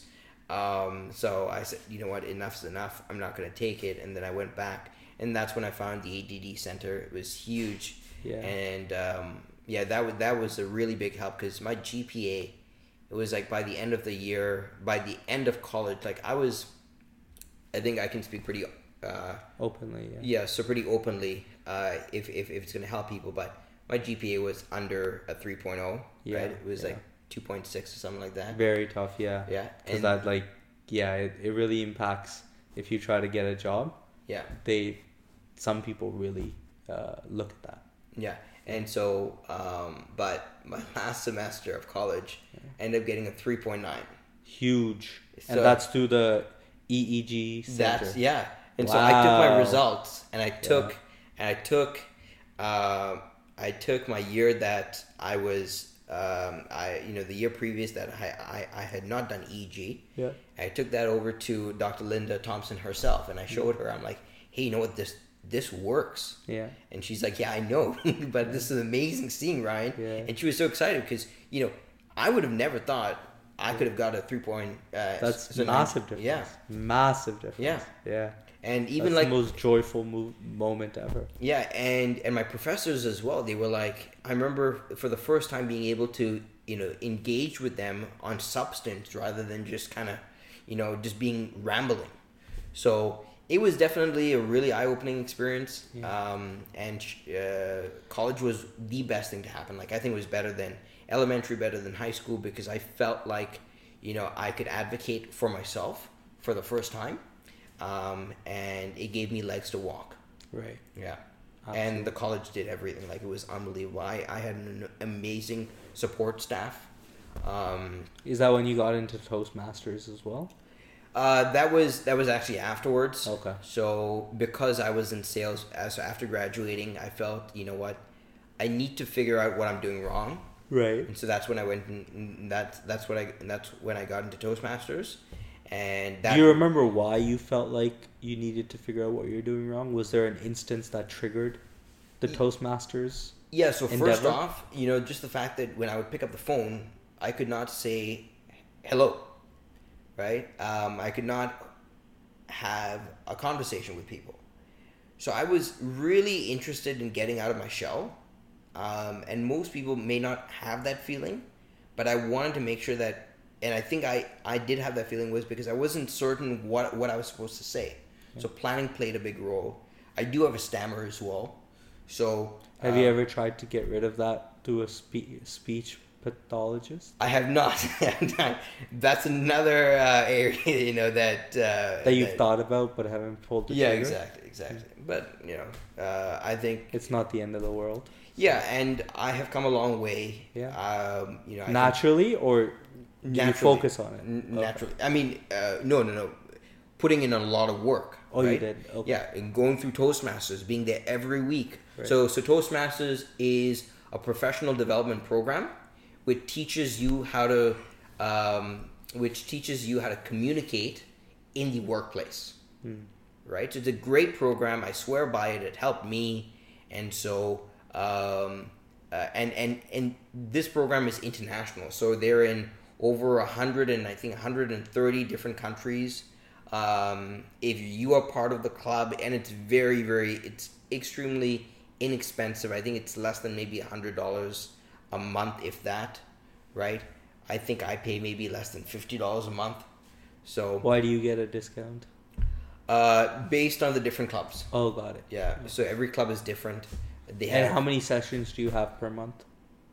So my club that I'm with right now, it's a sales and marketing club. Again, I can't remember the exact amount that I spend, but it's less than $50, so it's really, really cheap. Okay. I think they said it's something like, it's I think it works out to like $60 every 6 months.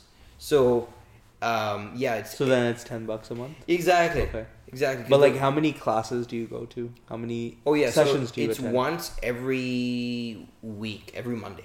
And you go every Monday? And it's online, so that's a great thing. So I finish up work and then I jump on my call. Nice. And then it takes me until I think we finish up at 9:30 or 10 o'clock in the night. You start at 6:37?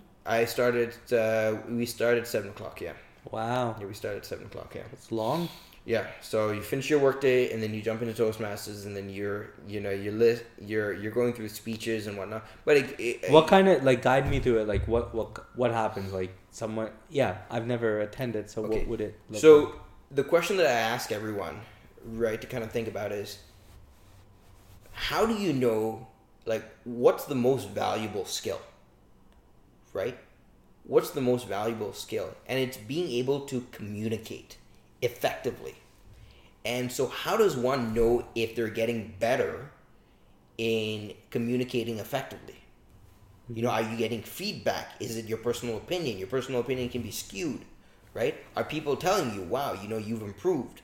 So Toastmasters is one of those programs whereby you're constantly getting feedback. Okay. And these are typically people that are professionals, right? And now again, it's a not-for-profit organization. And so everyone there are typically volunteers, but it's imperative that you get that feedback, and you don't get that feedback anywhere else, right? Even in your own job, they'll tell you aren't pulling your numbers, but they won't give you feedback as to, how you can improve, how specifically you can improve. But Toastmasters is extremely specific. Here's how you can improve. Here's how you can do better, X, Y, Z, and, steps. Who comes in, how does it work? Does someone ask you a question, you prep for a week, you go back, give a speech, or? Yeah, so it's completely by choice. So every meeting you have an agenda and you get to select a role, okay? You may not choose to select a role, you have the option to. So there are speeches, there are prepared speeches, there's improv, there's receiving feedback, so you have to give feedback, right? Have you tried all the roles? I have, yeah. And which one is the easiest? Not easiest, but is the prepared speeches way harder than improv? Hard to say, right? Improv is a lot of fun. Prepared speeches, you're hitting certain goals. There's a program in place, and it's a program that you have selected. So Toastmasters has, I don't know how many different programs, but depending on what you want to achieve, there's a program for you. Yeah. So me, sales is sales is something that I want to get better in, and I want to constantly be improving. So no matter if it's a year from now, 10 years from now, it's something that I always want to keep improving on. Right. So yeah, great place to be. Yeah, it's a great place to be. What would you rate your skill before going into Toastmasters and after? All I can say, it was a massive improvement. Like, massive improvement from where I was to where I am right now, and where I hope to be as well, right? Because it's never a period, it's typically a comma, right? You just keep working on it. Do any of your other family members also attend Toastmasters, whether it be Sean or... So my dad, actually, he was the one who told me about Toastmasters. Oh, he attends as well? He encouraged me to. He was the one who encouraged me to attend. Mm-hmm. But he was a Toastmaster. He's not a Toastmaster currently, but he was a Toastmaster. Yeah. As he was working through DHL. Yeah. If you look at a lot of these management guys. Yeah. A lot of them, like I was with a CEO of a multi-billion-dollar company, and we were talking about Toastmasters, and he was part of the Toastmaster program. Wow. Yeah, so it's something that if you want to connect with the right people as well, it's a great place to be. Wow. Yeah, it's huge. Yeah. Would you say your dad's extremely charismatic? Yeah, absolutely. Extremely charismatic. Yeah. And where do you think that comes from, or just natural? No, I think it runs in the family, because my grandparents, his brothers, his sisters, extremely charismatic. All of them? Not all of them, but a number of them. They're on a whole nother level. So are they also doing like super well in their careers? Yeah. So a lot of them have retired, right? But yeah, they've all done extremely well, and yeah, it really comes down to, are you a people's person, right? Do you ever feel the need to measure up to like your dad's charisma and sales ability, or not really? I mean, it's not a competition, but I would love to be where he is. But I know that no matter how much I put in, he is at a different level. What do you mean? So the way that he thinks, the way that he understands people. Yeah. So he's also very, very street smart. Okay. So he can read people through and through like that. I unfortunately don't have that level of experience, and I think that's taken a lot of time. That's being the fact that he's been brought up in India, right? He knows how to read people, how to understand people, how to work with different people. No. It just Sorry, maybe that's the negative connotation, but yeah, like he knows how to interact. Yeah, he knows how to work with different people. Get them to do things, how to basically motivate people as well. So he's very, very good at that. And I've seen firsthand, no matter when we get on a call with a customer, it's like night and day.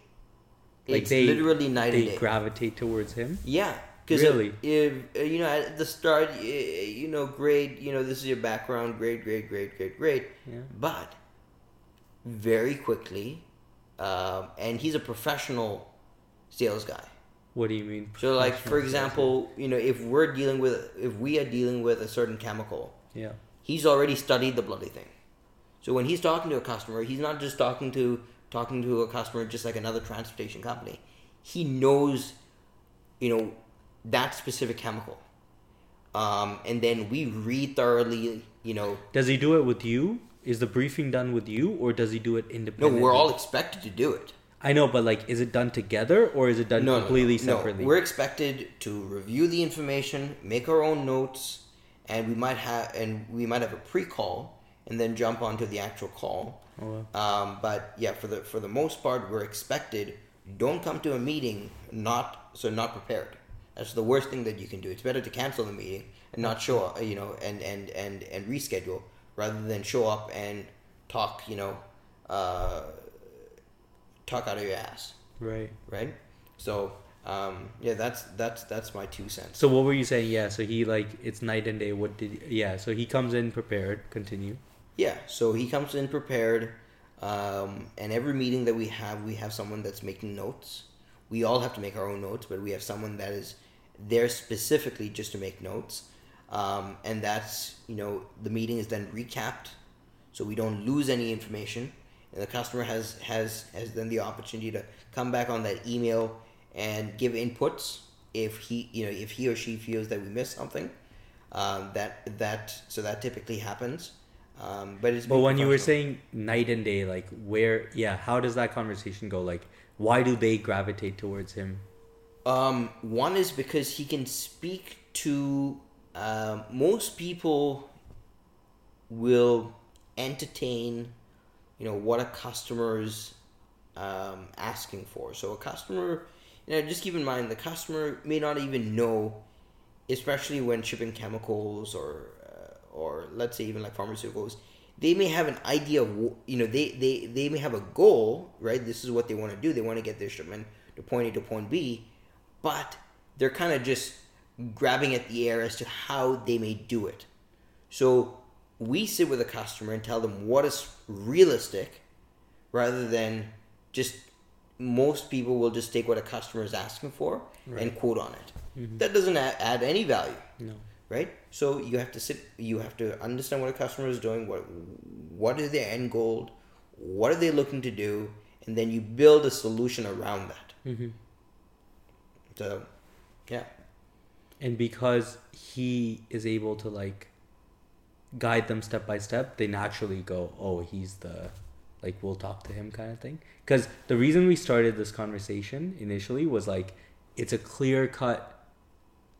Soon after the greetings, it's clear that we're gonna talk to Trevor a lot more than the others, kind of thing.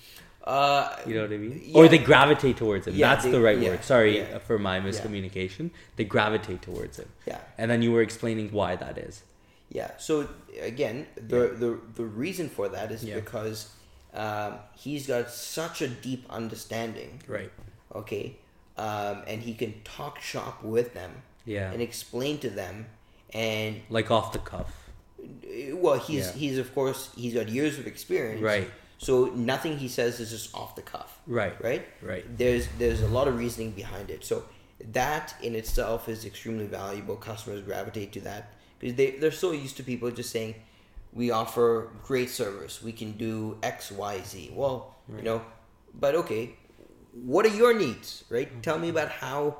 What are you trying to achieve, and let's build a solution around that rather than we telling you everything that we can do, right? And and that's it, right? Yeah. So does that answer your question? It does, yeah. Okay. Absolutely. Okay, great. Do you want to talk about the growth of the company, whatever you can share? Sure. So when the inflection point was, maybe. Sure. So my brother joined the company 2 years ago, and with him joining on. He comes from the pharmaceutical space. It's been extremely valuable. Him joining the company, and we've had, exponential growth. So extremely fortunate. So we are very much, a family-oriented company, and we are lucky to have great people around us, right? Including, of course, including the customers that we work with, our employees. So yeah. How did COVID help expedite your business? So COVID, because of how disrupted supply chains were, everyone was looking for solutions. Mm-hmm. And so being a solution-based company and not talking to a customer like, you want to do what? You want to move it, shipment from point A? I'll quote it. No. We were focused on, okay, let's look at the overall supply chain. Let's look at how we can reduce costs. Reduce transit times, get product to market as quick as possible. And that was the goal. Customers wanted product as quick as possible because they were dealing with so many supply chain challenges. So much product was actually being air freighted because production plants were behind the raw material schedules, so they had to air freight product because customers were realizing that that product was not going to arrive on time, and that again air freight, and you're talking about air freighting these large quantities of product, so it's not very cost effective. So by using our warehousing options across the U.S., you're able to warehouse at least some product. Did you have to shut down certain warehouses because of like COVID starting? Was there a lot so of it was crazy because we had warehouses that would literally go dark. We had like they wouldn't exist anymore? no. As in like our entire warehouse. Yeah. 80%, 90% of the staff would have COVID. Oh wow. Yeah. And this was like before the COVID vaccines, and this Yeah. is in the US. Yeah. So keep in mind, right, like the politics of COVID Yeah. is at another level. So with that being said, 80 to 90% of these workers would get COVID, Yeah. right? Including the management, and all of a sudden we would have these containers stuck. Yeah. And so, Did you ever personally visit these warehouses or no? yeah, absolutely. We have lots of pictures. Like while COVID was going yeah, on? yeah, That's- absolutely. yeah. Yeah. That's insane. We just wear our mask and we show up. We hope we hope that all works out. I remember COVID started and I went to a FedEx warehouse. Yeah. 'Cause we were doing a robot there, and as soon as we get in, they're like, "Yeah, man, like 96% of the people here have COVID." And it was the scariest. Yeah. I've never felt that scared in my life. Yeah. And now just imagine. I wore right? 3 masks that day, from top to bottom. Yeah. It was Petrified. it was a crazy time, and you did not know what the hell COVID was. And for some reason, warehouses were so lenient. They wouldn't wear a mask. They wouldn't do anything. That's how they got 96% at least at like the warehouse I'm talking about. Like yeah. they were super lenient in terms of regulations. Yeah. In the U.S. even more so, right? So Yeah. it's and especially like the South, right? But again, it's their culture. It is what it is. Yeah.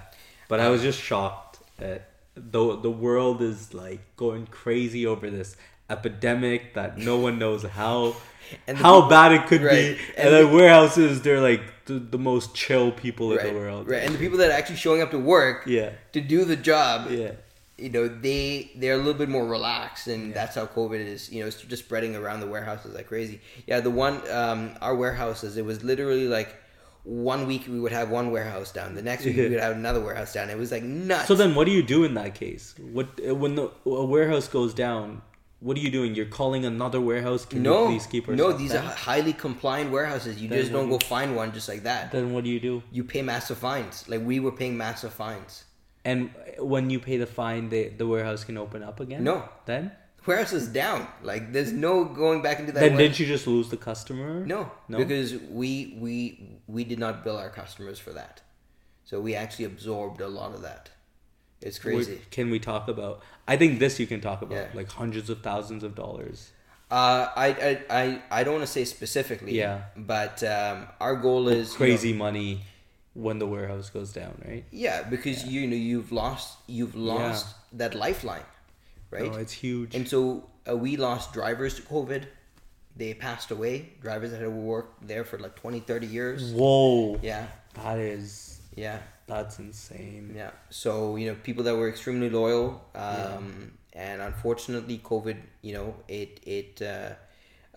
so it took them. the older population. Yeah. And I was reading a stat where what was it? The average age for a truck driver right now is in the 50s, right? Yeah. Yeah. And again, keep in mind, they're not the most healthiest, right, people, right? They're on the road, they're eating unhealthy, so that definitely takes a toll on their body. So COVID it really hit them the most. Yeah. They were the most at risk, and they were the ones that were on the road doing the jobs, meeting all these people when everyone was at home, they were actually, so it was crazy. Like, man, it was unbelievable how uncertain things were, and how quick things would just all of a sudden we would just get told, Ryan, we got a massive problem on our hands. We got 80% of our staff down. That's insane. We are, we just don't have the staff to manage the warehouse. So what we can, we are going to try to do, but yeah. This conversation actually makes me think of something very interesting. Okay. When COVID first started, Yeah. The government told us that like we don't know this epidemic, shut everything down. Yeah. But on the other side of things, a lot of corporations actually like treaded full force ahead. And the reason I say that is because, do you remember the Home Depot report where a bunch of Home Depot workers got infected by COVID? No, I didn't hear about that. Yeah, there was like a huge news that came out that a bunch of it was like Home Depot in Mississauga. Okay. All of them got COVID. Okay. So on one side, people were told to stay home, And then corporations were like, yeah. they weren't enforcing enough. Yeah. Maybe not their fault, but not enforcing enough. Yeah. And the whole thing was populated. So it was interesting to see like a stark difference. Yeah. But that being said, business must go on. So I do Yeah. understand their point of view too. And retail, you can't have retail go down. So Yeah. but people were showing up to work, and I think that the people that could really not afford to show up to work were the ones who show up to work. Yeah. And people that could were all working from home, right? Tech, Right. they're all working from home. Supply chain, right? At least, so the folks who work in the office are typically working from home. Yeah. There also might be a correlation between like the type of people who were showing up to work in retail. Like I know that I personally experienced this, that like people who stock at night Yeah.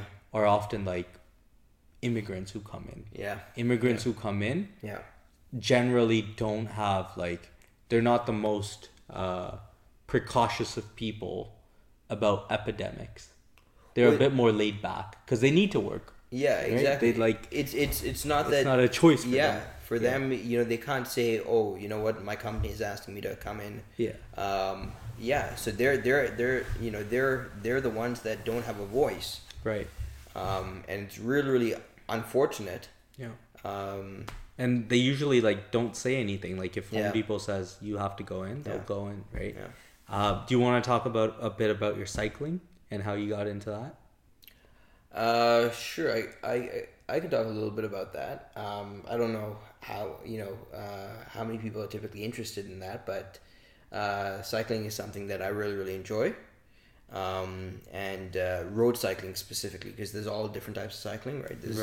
There's mountain cycling, there's downhill cycling, there's BMX, right?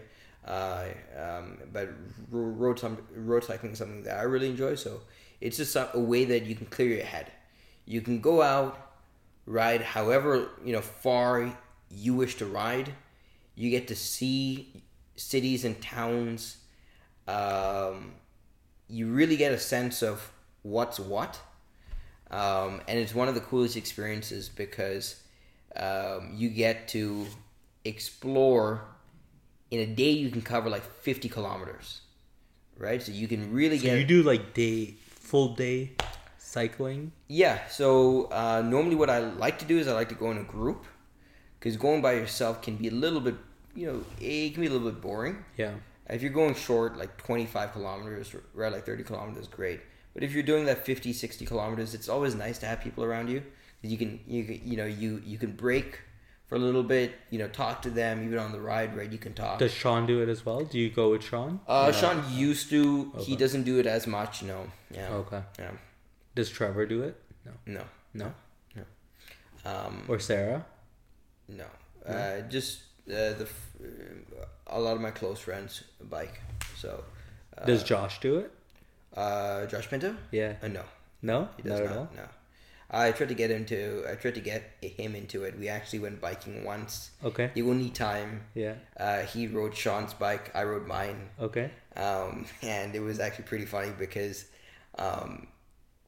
Josh is really, really fit. So Yeah. this is a good friend of mine. Yeah. And so Josh is extremely fit, but when you're cycling, Yeah. I guess it's working at different muscles. Okay. So it was pretty funny. We started in the morning. I think it was 7:30 in the morning or like 7 o'clock in the morning. Yeah. And so there's no traffic on the road. Yeah. It was a weekend. Had a great, ride. But that was his first time and that was his only time.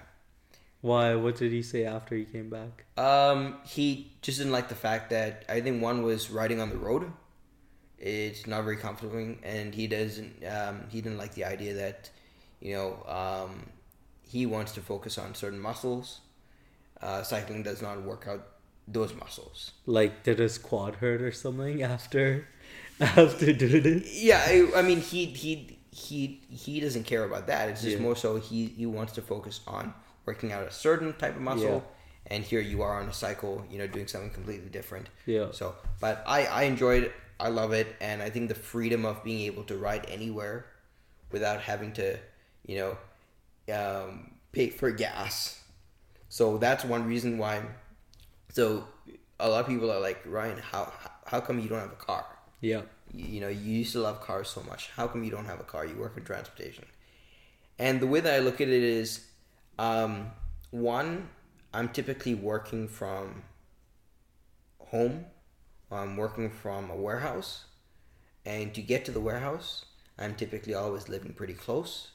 I can always carpool with someone, right? And so I don't feel a need to own a car, and I have no inclination to, right? So if you ever see the way that I live, it's extremely simple. I have a bed, I have a desk, I have my gaming PC, I have my workstation. But don't you have a really nice mattress? Yeah, I have a really nice mattress. Yeah. Guess how much the mattress is. Go ahead. Tell them. So it's... This is not confidential. I know this for sure. Go ahead. Okay, so... He lives very simple. Go ahead. Yeah, so it's an expensive mattress, okay? And it's a nice mattress because sleep is really, really important, so that's one thing I would not cheap out on. Okay. The area that I work on, right? My table is a custom table. I made it myself. Yeah. I sanded it myself. Wow. I stained it myself. Wait, does it go up and down too? It goes up and down too, yeah. Okay, so you got the up and down mechanism from like Home Depot or something, and then the slab from Niagara Falls, or how does exactly, it work? Yeah. Okay. Yeah, so the desk itself, so the legs are actually Bosch. Nice. Bosch legs. Yeah. They're really, really good, and the wood, I got it. It's actually real wood, and had to sand it down. Yeah. Stained it. You stained it too? Yeah. Wow. I epoxied it, which is you basically fill in the holes. If you want to see a picture, I can show you afterwards. I would love to. Yeah. Maybe we'll put it up too. Yeah, and so I set up also these dual screens which tilt, which move around. How many screens do you work? So I work with 3 screens. Like your laptop and 2 screens? Yeah, so laptop and 2 screens. Yeah. And how do you connect the laptop with 2 screens? Is it a VGA and a HDMI? So the great thing about this was I have a dock. Okay. So I stand by ThinkPads. Okay. And I love ThinkPads. Yeah. So prior to I was using an Apple, and I don't know how people work on Apples, honestly. Yeah. But people do. Yeah. I tried to. Yeah. But I switched over to a PC and a ThinkPad, and it was night and day. Anything I need, I can call up. I can call up the brand. And they you've done that? Yeah, and they've sent me like multiple batteries. They've sent me multiple docks. Yeah. For free? For free. Yeah, it's crazy. Like their after service is unbelievable. Like, what do you say? You say, "Oh, my battery's dying." Yeah, like literally. For example, like I had what was it? There was something wrong with my laptop. It was like a cooling issue. So I called up my laptop manufacturer. Yeah. And Lenovo. Yeah. Sends a technician to the house, free of charge. That's insane. Under warranty or out of warranty? That's actually not covered in warranty. Okay. But they were just like, wow, sure. Wow. And so the technician, he shows up, and I was like, do I have to pay you anything? He's like, no. Yeah. So of course I tipped him, but he actually did it in his car. He cleaned it up. That's amazing. He put that what's it called? The gel on it. Right? on the CPU. I've had batteries. They've sent me. I've been sent docks.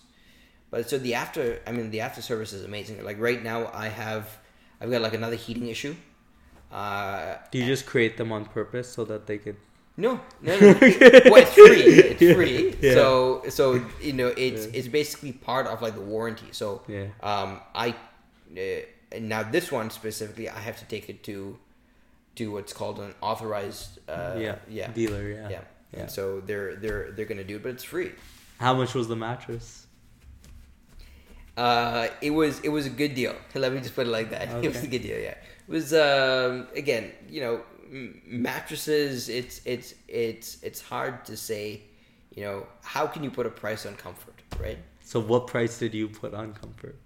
So I paid, I think, $4,000. And and what was the original price? Huh? What was the original price? No, it was $4,000. I know, but you said it was a good deal. So what was the original price? I did not get a deal on it. Oh, you did? It's a good deal in the sense that, you know what? It was a good deal because I can sleep comfortably. I can wake up and I can get to work. Where'd you get this mattress from? Like Sleep Country or something? I got it from Leon's. Leon's. They will hook you up. Yeah. Wow. Yeah. They're really, really good. My bed moves up and down like this. It tilts. Yeah. The bed is automatic, like electronic. Yeah, and then it also has. You got a hospital bed? That's amazing. You got a hospital bed? So I don't. Again, I got all these thrills and frills. My mattress. You're a simple guy, but a few. Yeah, like a few nice things, right? You have to have a few nice things. Yeah. So of course, when it comes take the cost of a car, disperse it in. In a cycle and in my bike. Yeah. And so my mattress also, it does something pretty cool. It massages. Do you use that feature? I've never used that feature. I've not used the up and down feature, and I've not used the so. Then why'd you buy it? Because I thought it would be a cool. I thought you thought you'd use it more. I thought I would use it. Yeah. No, use it. I don't use it. Yeah. So I realized. But it massages really well, or decent. I haven't used it. I wouldn't know. You didn't even do it once. I lied on it once. Yeah. I clicked on it. Yeah. I was like, this is cool. Turned it off. That's it. Like I did it for like 2 minutes just to test it out. Have you ever tried them? Have you done a massage before? Yeah. Yeah. Okay. Compared to a real massage, how good is it? A real massage is much better. Okay. Yeah. What about a massage chair at like one of those gyms? No, like a real massage is much better. Okay. Yeah. But I'm talking about just the bed itself. Yeah. It's cool, right? Yeah. I realize I'm a simple guy. I'm not going to use all these thrills and frills. Yeah. There's a reason why I don't use it, you Yeah. know? So I got this really nice thing, but I was like, yeah.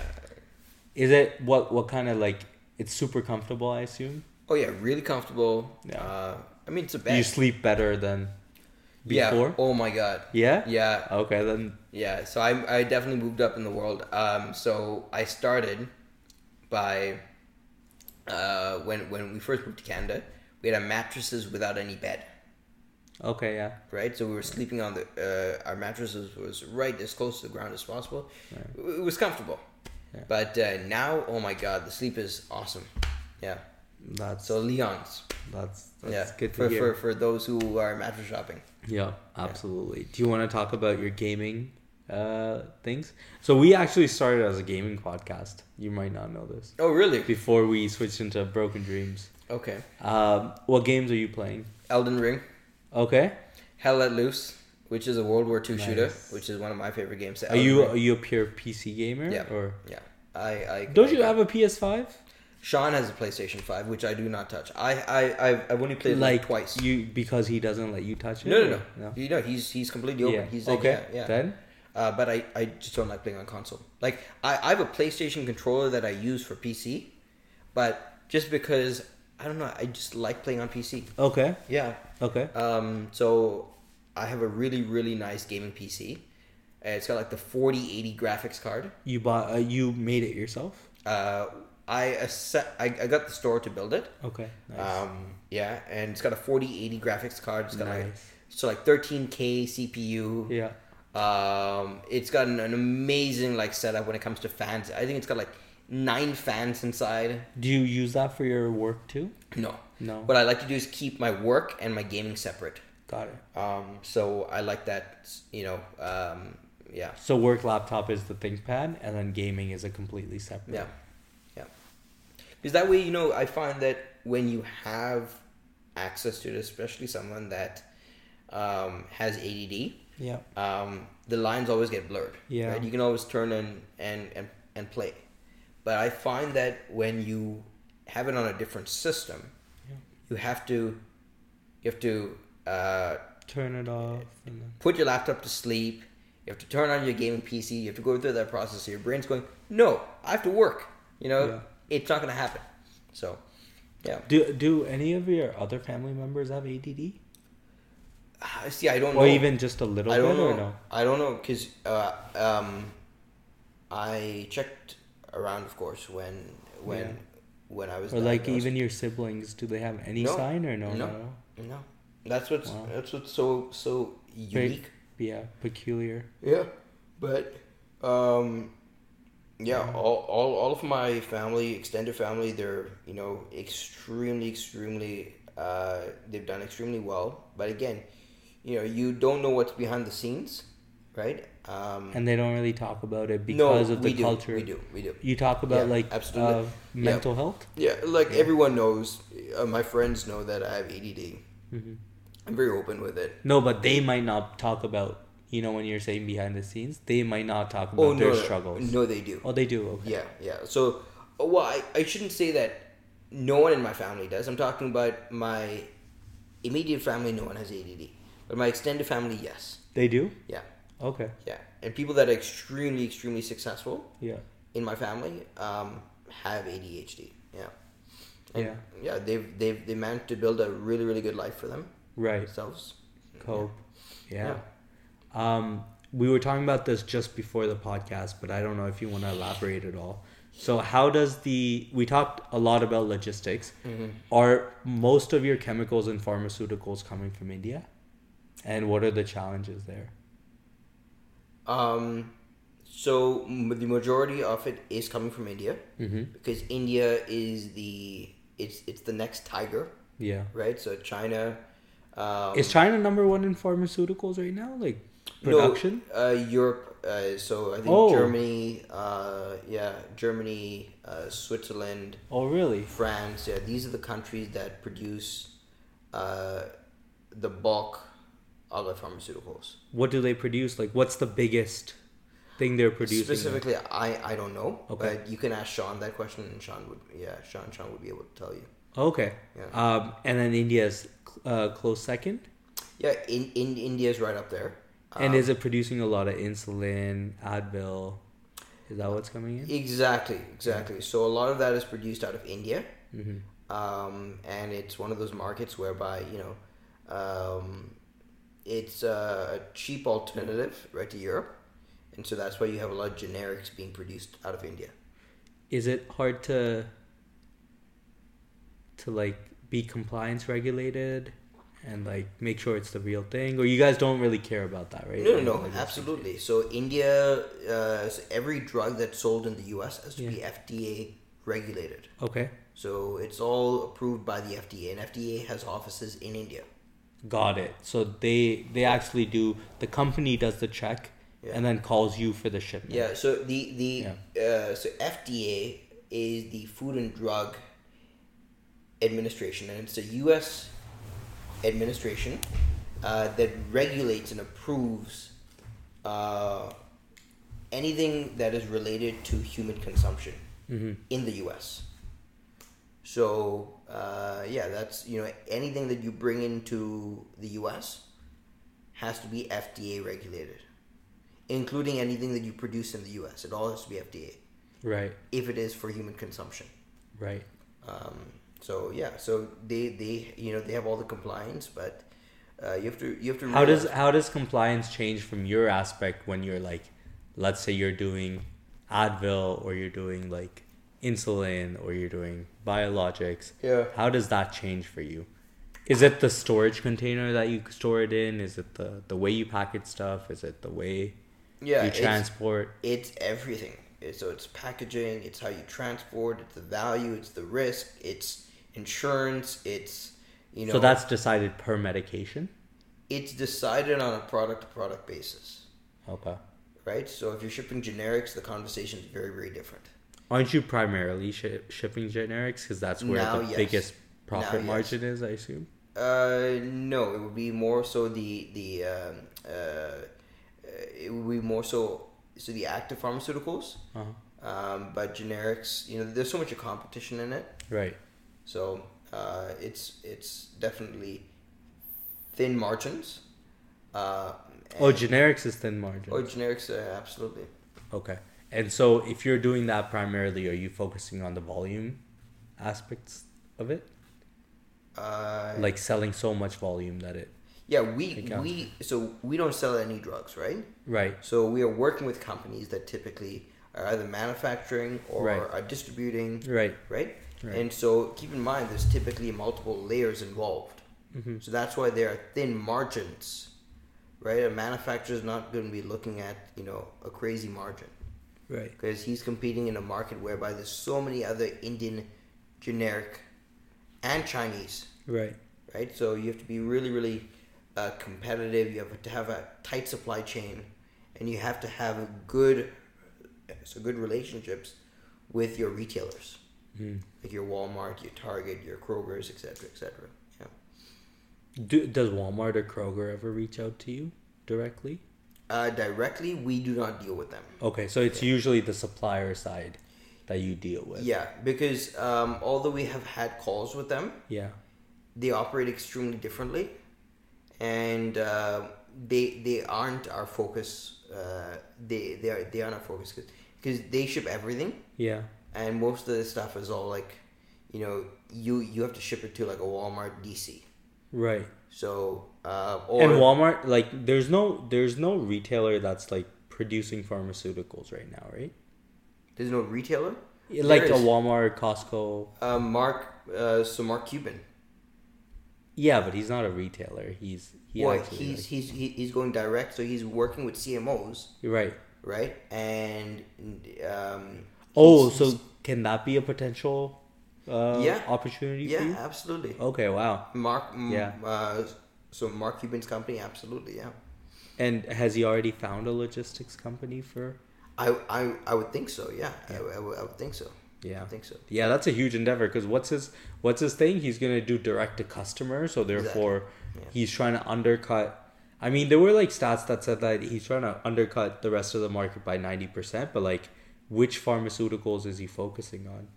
So that's the problem. Or is he doing everything and anything? Yeah. So if you actually look into it again, it's been a while since you looked into it. Since I looked into the value of Mark Cuban's direct to customer business model, but the problem he's facing is doctors are paid kickbacks in the U.S. Yes. From big pharmacy. Yes. You can't just go and take a drug and try to sell it directly to customer, right?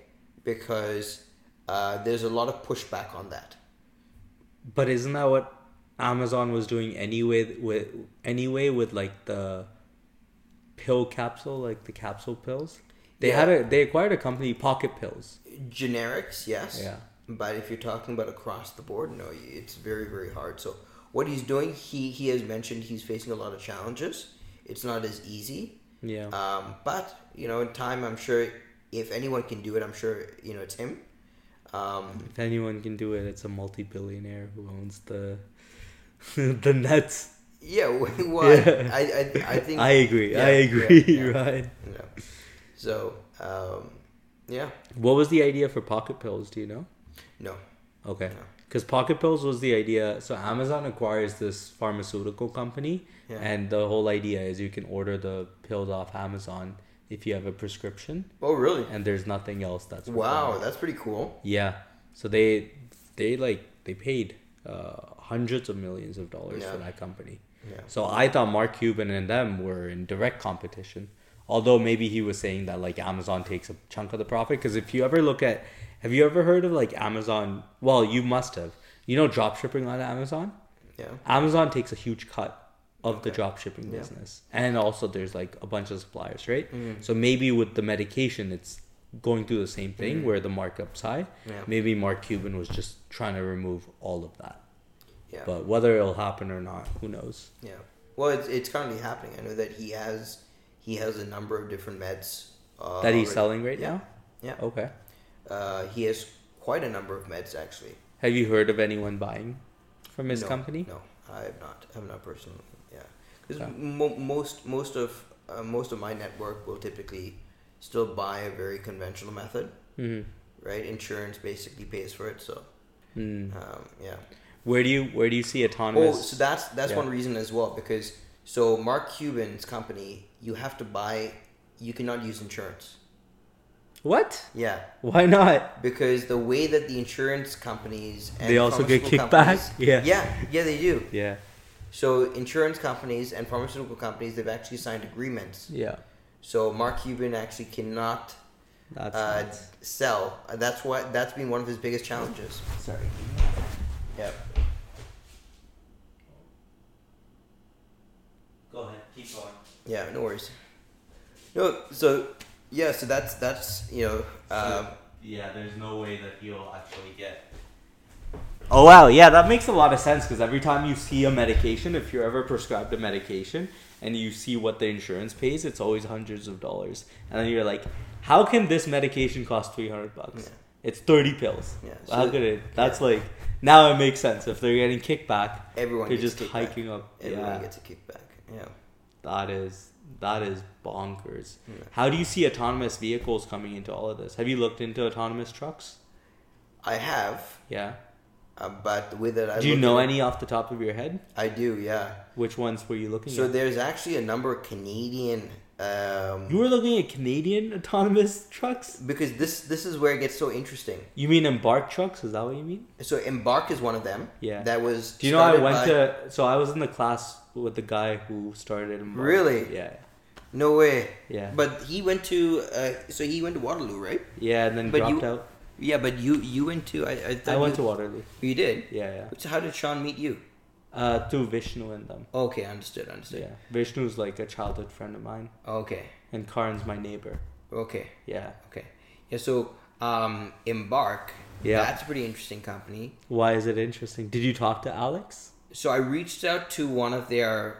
I don't know. Right, their Top Guns.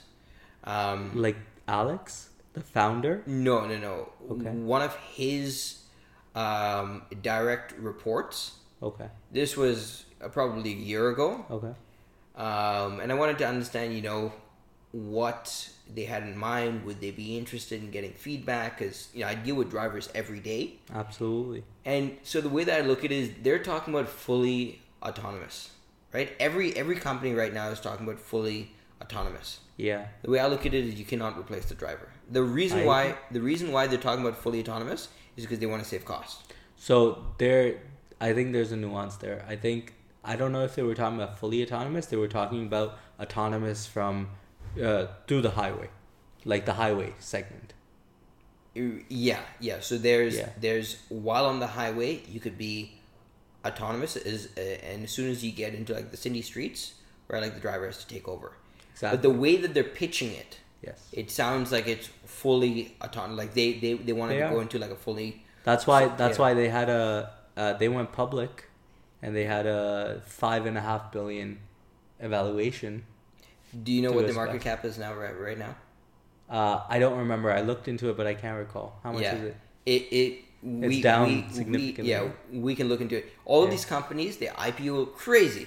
No. You look at it now, even like before this whole market downturn, they'd gone down by so much. So hot take, but I actually think I don't know if autonomous vehicles will be a thing. Yeah. And that is really being proven through this recession. Yeah. Do you know so Ford owned a company called Argo AI, which was an autonomous cars company. Yeah. And I would say top 3 company in the autonomous vehicle space. It was Ford, GM, and maybe the Google car, right? Ford shut down its whole endeavor and said that like we're too far off. If you look at Apple shut down its self-driving division. Yeah. Which when Apple shuts down something that significant, that means something is Yeah, like wrong. if So- you look at Uber, you look at Google, they all got their self-driving Yeah. companies off their books. You know why Uber did it? Uber crashed into a person, killed someone. Okay. Yeah. They had to get rid of that endeavor because there was a huge crash. Yeah, but all of these, or a lot of these self-driving companies, their owners are all Canadians. Who else is Embark is Canadian? Who else? There's another one. He was former Tesla, and he started this. So this trucking company. I think they're owned by Uber, if I'm not mistaken. Aurora? Yeah, I think that's it. Is he Canadian? Yeah, he is. Oh, I didn't know that. Yeah. Okay, wow. Yeah, Aurora is owned by Canadians too. Yeah. Wow. that's why I'm like looking at. It was him also Too Simple, but that's not Canadian. yeah. Too Simple, I think, is. But those an are MIT the guy. two companies that I know of. So right? what happened with Embark? Did you talk to them? I did, and I Okay. said, listen, if because I reach out to people, right? And Yeah. I'm like, listen, you have an interesting model. If you want someone that, if you want to talk to someone that talks to drivers on a daily basis, and I wanted to understand, where are they going with it? Because their website doesn't tell you anything besides, like what the heck do you actually do, right? Yeah. And so they have a video about, hey, here's that technology. But are you fully autonomous? Are you semi-autonomous? How is it going to benefit the driver? Because I think it should be more focused on the driver experience. That should be your market. It should not be based on the shipper. The shipper wants to reduce their cost, but the shipper is not going to go buy trucks. Yeah, absolutely. The shipper is not. So they were a per mile. They're a per mile. Yeah, they revenue base. model. Yeah. Business model. Yeah. Yeah. But So what did they invite you to the No. to the plant and you go? No. I reached out to them. They got back to me. We had a brief chat. Okay. But thereafter, it seemed like Yeah. they weren't really sure as to what they wanted to do.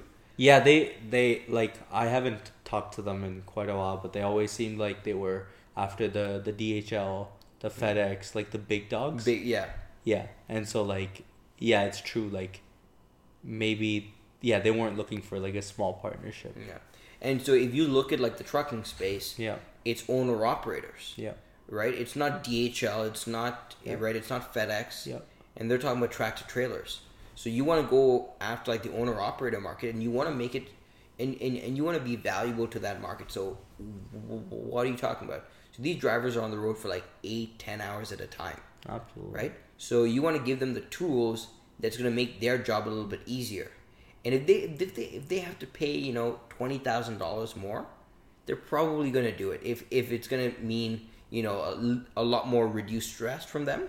Oh, I think their model was take the driver out completely. Yes. It's gone. Right, and then charge that per mile basis, as you Exactly. said. Yeah, Exactly. So what I'm saying is, I feel that a company that would be extremely valuable is one that does not remove the driver, but makes his life a lot easier. But then they're still paying the driver $80K, right? Yeah, which you have to pay someone for their time, and so if you're trying to reduce your cost by eliminating the driver, that's not going to happen, and that should not happen. Because you should always have someone behind the wheel. But the thing is, will a company be willing to spend $100K instead of $80K? People are doing it right now. Where? Who? So in order to, how can you put a price on safety, right?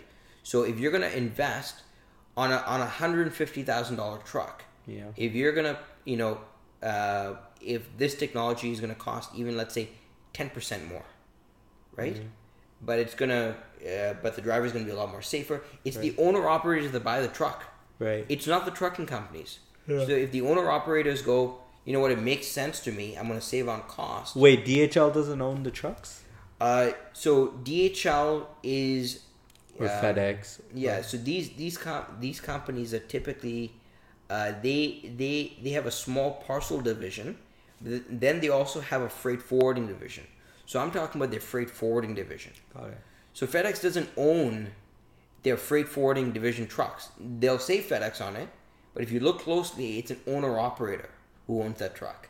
So how many trucks does an owner operator usually own? Like a couple? It can be like one. It can be two. Most. So these are like independent guys. Yeah. Oh, So most wow. of these companies, most of these owner operators, the reason why they sign up to a FedEx, a Landstar, etc., Yeah. is because they're getting steady work, Yeah. right? So they're getting steady work. They don't have to focus on sales, and their focus is on just driving. So if you're making already a decent amount, Right. working at a FedEx, and a FedEx will say, listen, if there's something that's going to be a lot more safer, it's going to be a top-down approach. Your trucks have to have this. And if you want to be an owner-operator that's going to work for FedEx, that's going to make a premium, you're going to have to invest in this. Yeah. And so, $20,000 for technology that's going to make it a lot safer, and is going to take a lot of pain off your or stress of the whole driving experience. Great, Right. So, that's it's something that I can see it being extremely, extremely valuable, and something I would invest in. Like, I would personally invest into that technology, which is keeping the driver in the truck and is adding a little bit more to the cost of the truck. But I know that the driver's going to invest in it because he's looking at it going, sure, I'm going to get a top of the line asset. Yeah, like a driver assist technology. Yeah, absolutely. Yeah. That's a very fair point. That's a very, very fair point. Yeah, like we spend, just on our cars alone, we spend $5,000 to $10,000 on our, thrills and frills, right? What's $20,000 in a truck? Yep. Absolutely. Especially, like, if you really want to get into that conversation, if you can lower a driver's wage from 80K to 60K because he doesn't need to be all hands on the wheel. No. You do not want to talk about lowering driver pay. You want to focus on, if anything, it's about safety. Yeah. Drivers are not paid for the work that they do the way that they should be. Yeah. Right? So you're talking about people that are on the road constantly, away from their families. Yeah. Right? That is not factored into their pay. No, you're right. Right? Yeah. So I think if they don't really have a work-life balance. They don't. Yeah. And it takes such a toll on your health. Yeah. Right? So I think if you look at it, they should be compensated, and they should be compensated a lot more in what they do. Right. And that's a very fair point. Yeah. So a lot of our vendors, I can tell you this, they will move heaven and earth to move our shipments, because we have that type of, we treat them well. Yeah. We pay them well. When you say vendors, like, do you employ truck drivers? Yeah, drivers. Yeah. Oh, you do? Yeah. So drivers, I'm talking. How many do you have? So these are, again, owner operators. Okay. So yeah. So the way that it works is they will move, and even companies that we subcontract, they will move heaven and earth because of the type of relationship that we have. Right. And we don't even talk about, like, price is not discussed. To the extent that if there are additional charges, I pay it. And they know that they're going to get paid, and they know that I'm going to take care of them. And so that speaks volume. So people, like, I've got trucking companies that have told me right off the bat, Ryan, here's my cost. Like, this is how much I pay out, this is my cost, my truck, this is how much I hope to make, in the hopes that they can get more business, right? Yeah. And they can keep growing with me. And so that's the type of relationship I have. I have very, very transparent relationships. But I treat people, just because, I know your cost is, X amount, I'm not going to, try to haggle and haggle you. That's fair. Right? I'm going to treat you like, you know what? I know that you're getting up at 4 o'clock in the morning to pick up a load out of an airport and waiting there 4 to 5 hours. That is nuts. Right? That's nuts, yeah. All these other companies, you know what they do? They wait for that cargo to arrive, and then they send in the truck. My guys will go to the airport and wait there, because we already know when the cargo is tentatively gonna, be ready by. Mm-hmm. And all these other companies, all these big freight forwarders, they'll say, no, the shipment's not ready. Well, you should know when the shipment's roughly going to be ready, and if it's not ready by that time, you should probably call them, call the airport and check. Right. So that's what we do. Like, we'll push our way and make sure that things get done and those shipments get moving, because we know that shipment has to get picked up, go to our customer where it's going to get repackaged, right, and then it's going to ship to either a factory, or it's going to ship to the likes of a retailer, and then off it goes. So time is extremely, extremely important. Right. Yeah. So a driver is going to be sitting there for 5 hours. You know, he should be compensated for his time. Absolutely. Right? And he doesn't have to ask me, Ryan, you know, I've been sitting there for 5 hours. Great. You know, but I have it in my system. I can see, you know, the driver's been sitting there for X amount. Because we track that as well. So even a non-contract driver. What, do you use like Geotab? Yeah, it's like some type of geo mapping or something like Okay. that. So I can pull up, like I can see exactly what time they went to the site, and I can see. And you pay them per hour, or is it a salary? No, so Or the operator? yeah. So how it works is my third party, right? The people that I typically subcontract. Yeah. I'm paying them on the job, Got it. Yeah. right? And so that way, if they want to do like other work, right, they can, right? They aren't just contracted by me. Right. And so that works really, really well for them. And they really, really enjoy it. And I hear horror stories. You know, Ryan, I'm working with so and so. They haven't paid me on time. Right. We pay you in like, Immediately. yeah, it's unbelievable. Like all these other companies, you know, they'll basically nickel and dime you. Right. But we're in the business of treating people right. Right. You work with us, we'll basically treat you right. Right. Right. And you basically do a good job. You know, that's what it comes down to. Right. It's a Yeah. very trusting relationship, right? Yeah. Like, you do the work, and I will abide by you. Yeah. Like I know my drivers. Right. I get to know about their families. I get to know, like, I remember Christmas, we had a couple of drivers that were trying to get home for Christmas. I had a warehouse manager come and unload trucks the weekend before Christmas so that they would get home on time. Wow. Then I also found them loads to get them back from where they picked up from all the way back to Texas, back to PA, right? So wherever, to make sure that they got home. And if they were going to lose money, I was going to make up that difference, Yeah. right? So like, how can you know, like, Yeah. so that develops a lot of trust. It builds, so, yeah. Absolutely. Yeah. So Right. anyway, One last question I do sure. have Tell me. is, was it ever hard to go from a fixed salary to working on your own? No. Did you ever feel No. a discrepancy at all? No, Where I you love had it. like a stable income and then Were you guys doing well as soon as you joined on, or were there a few years of struggle? No, so the way that I look at it is, Yeah. you know, if you are getting paid a salary, Yeah. right, and there's a lot of consistency. The way that I work, I don't mind. I mean, You don't mind that that fear of yeah, I've got I have no qualms of it, right? So I don't mind. The fact is, working for yourself, being responsible for making, you know, X amount of dollars, and the opportunities are huge, right? So as long as you can deliver value, as long as you can be professional, yeah. Sky's the limit. Right. Whereas in a job, sky is not really the limit. Well, again, it's what different people want, right? Right. So there's nothing wrong with a job, Absolutely. right? Absolutely. There's nothing wrong in going to work, paying your dues, Absolutely. you know, and then getting paid. Absolutely. But working for yourself, you get to be a lot more in control. Right.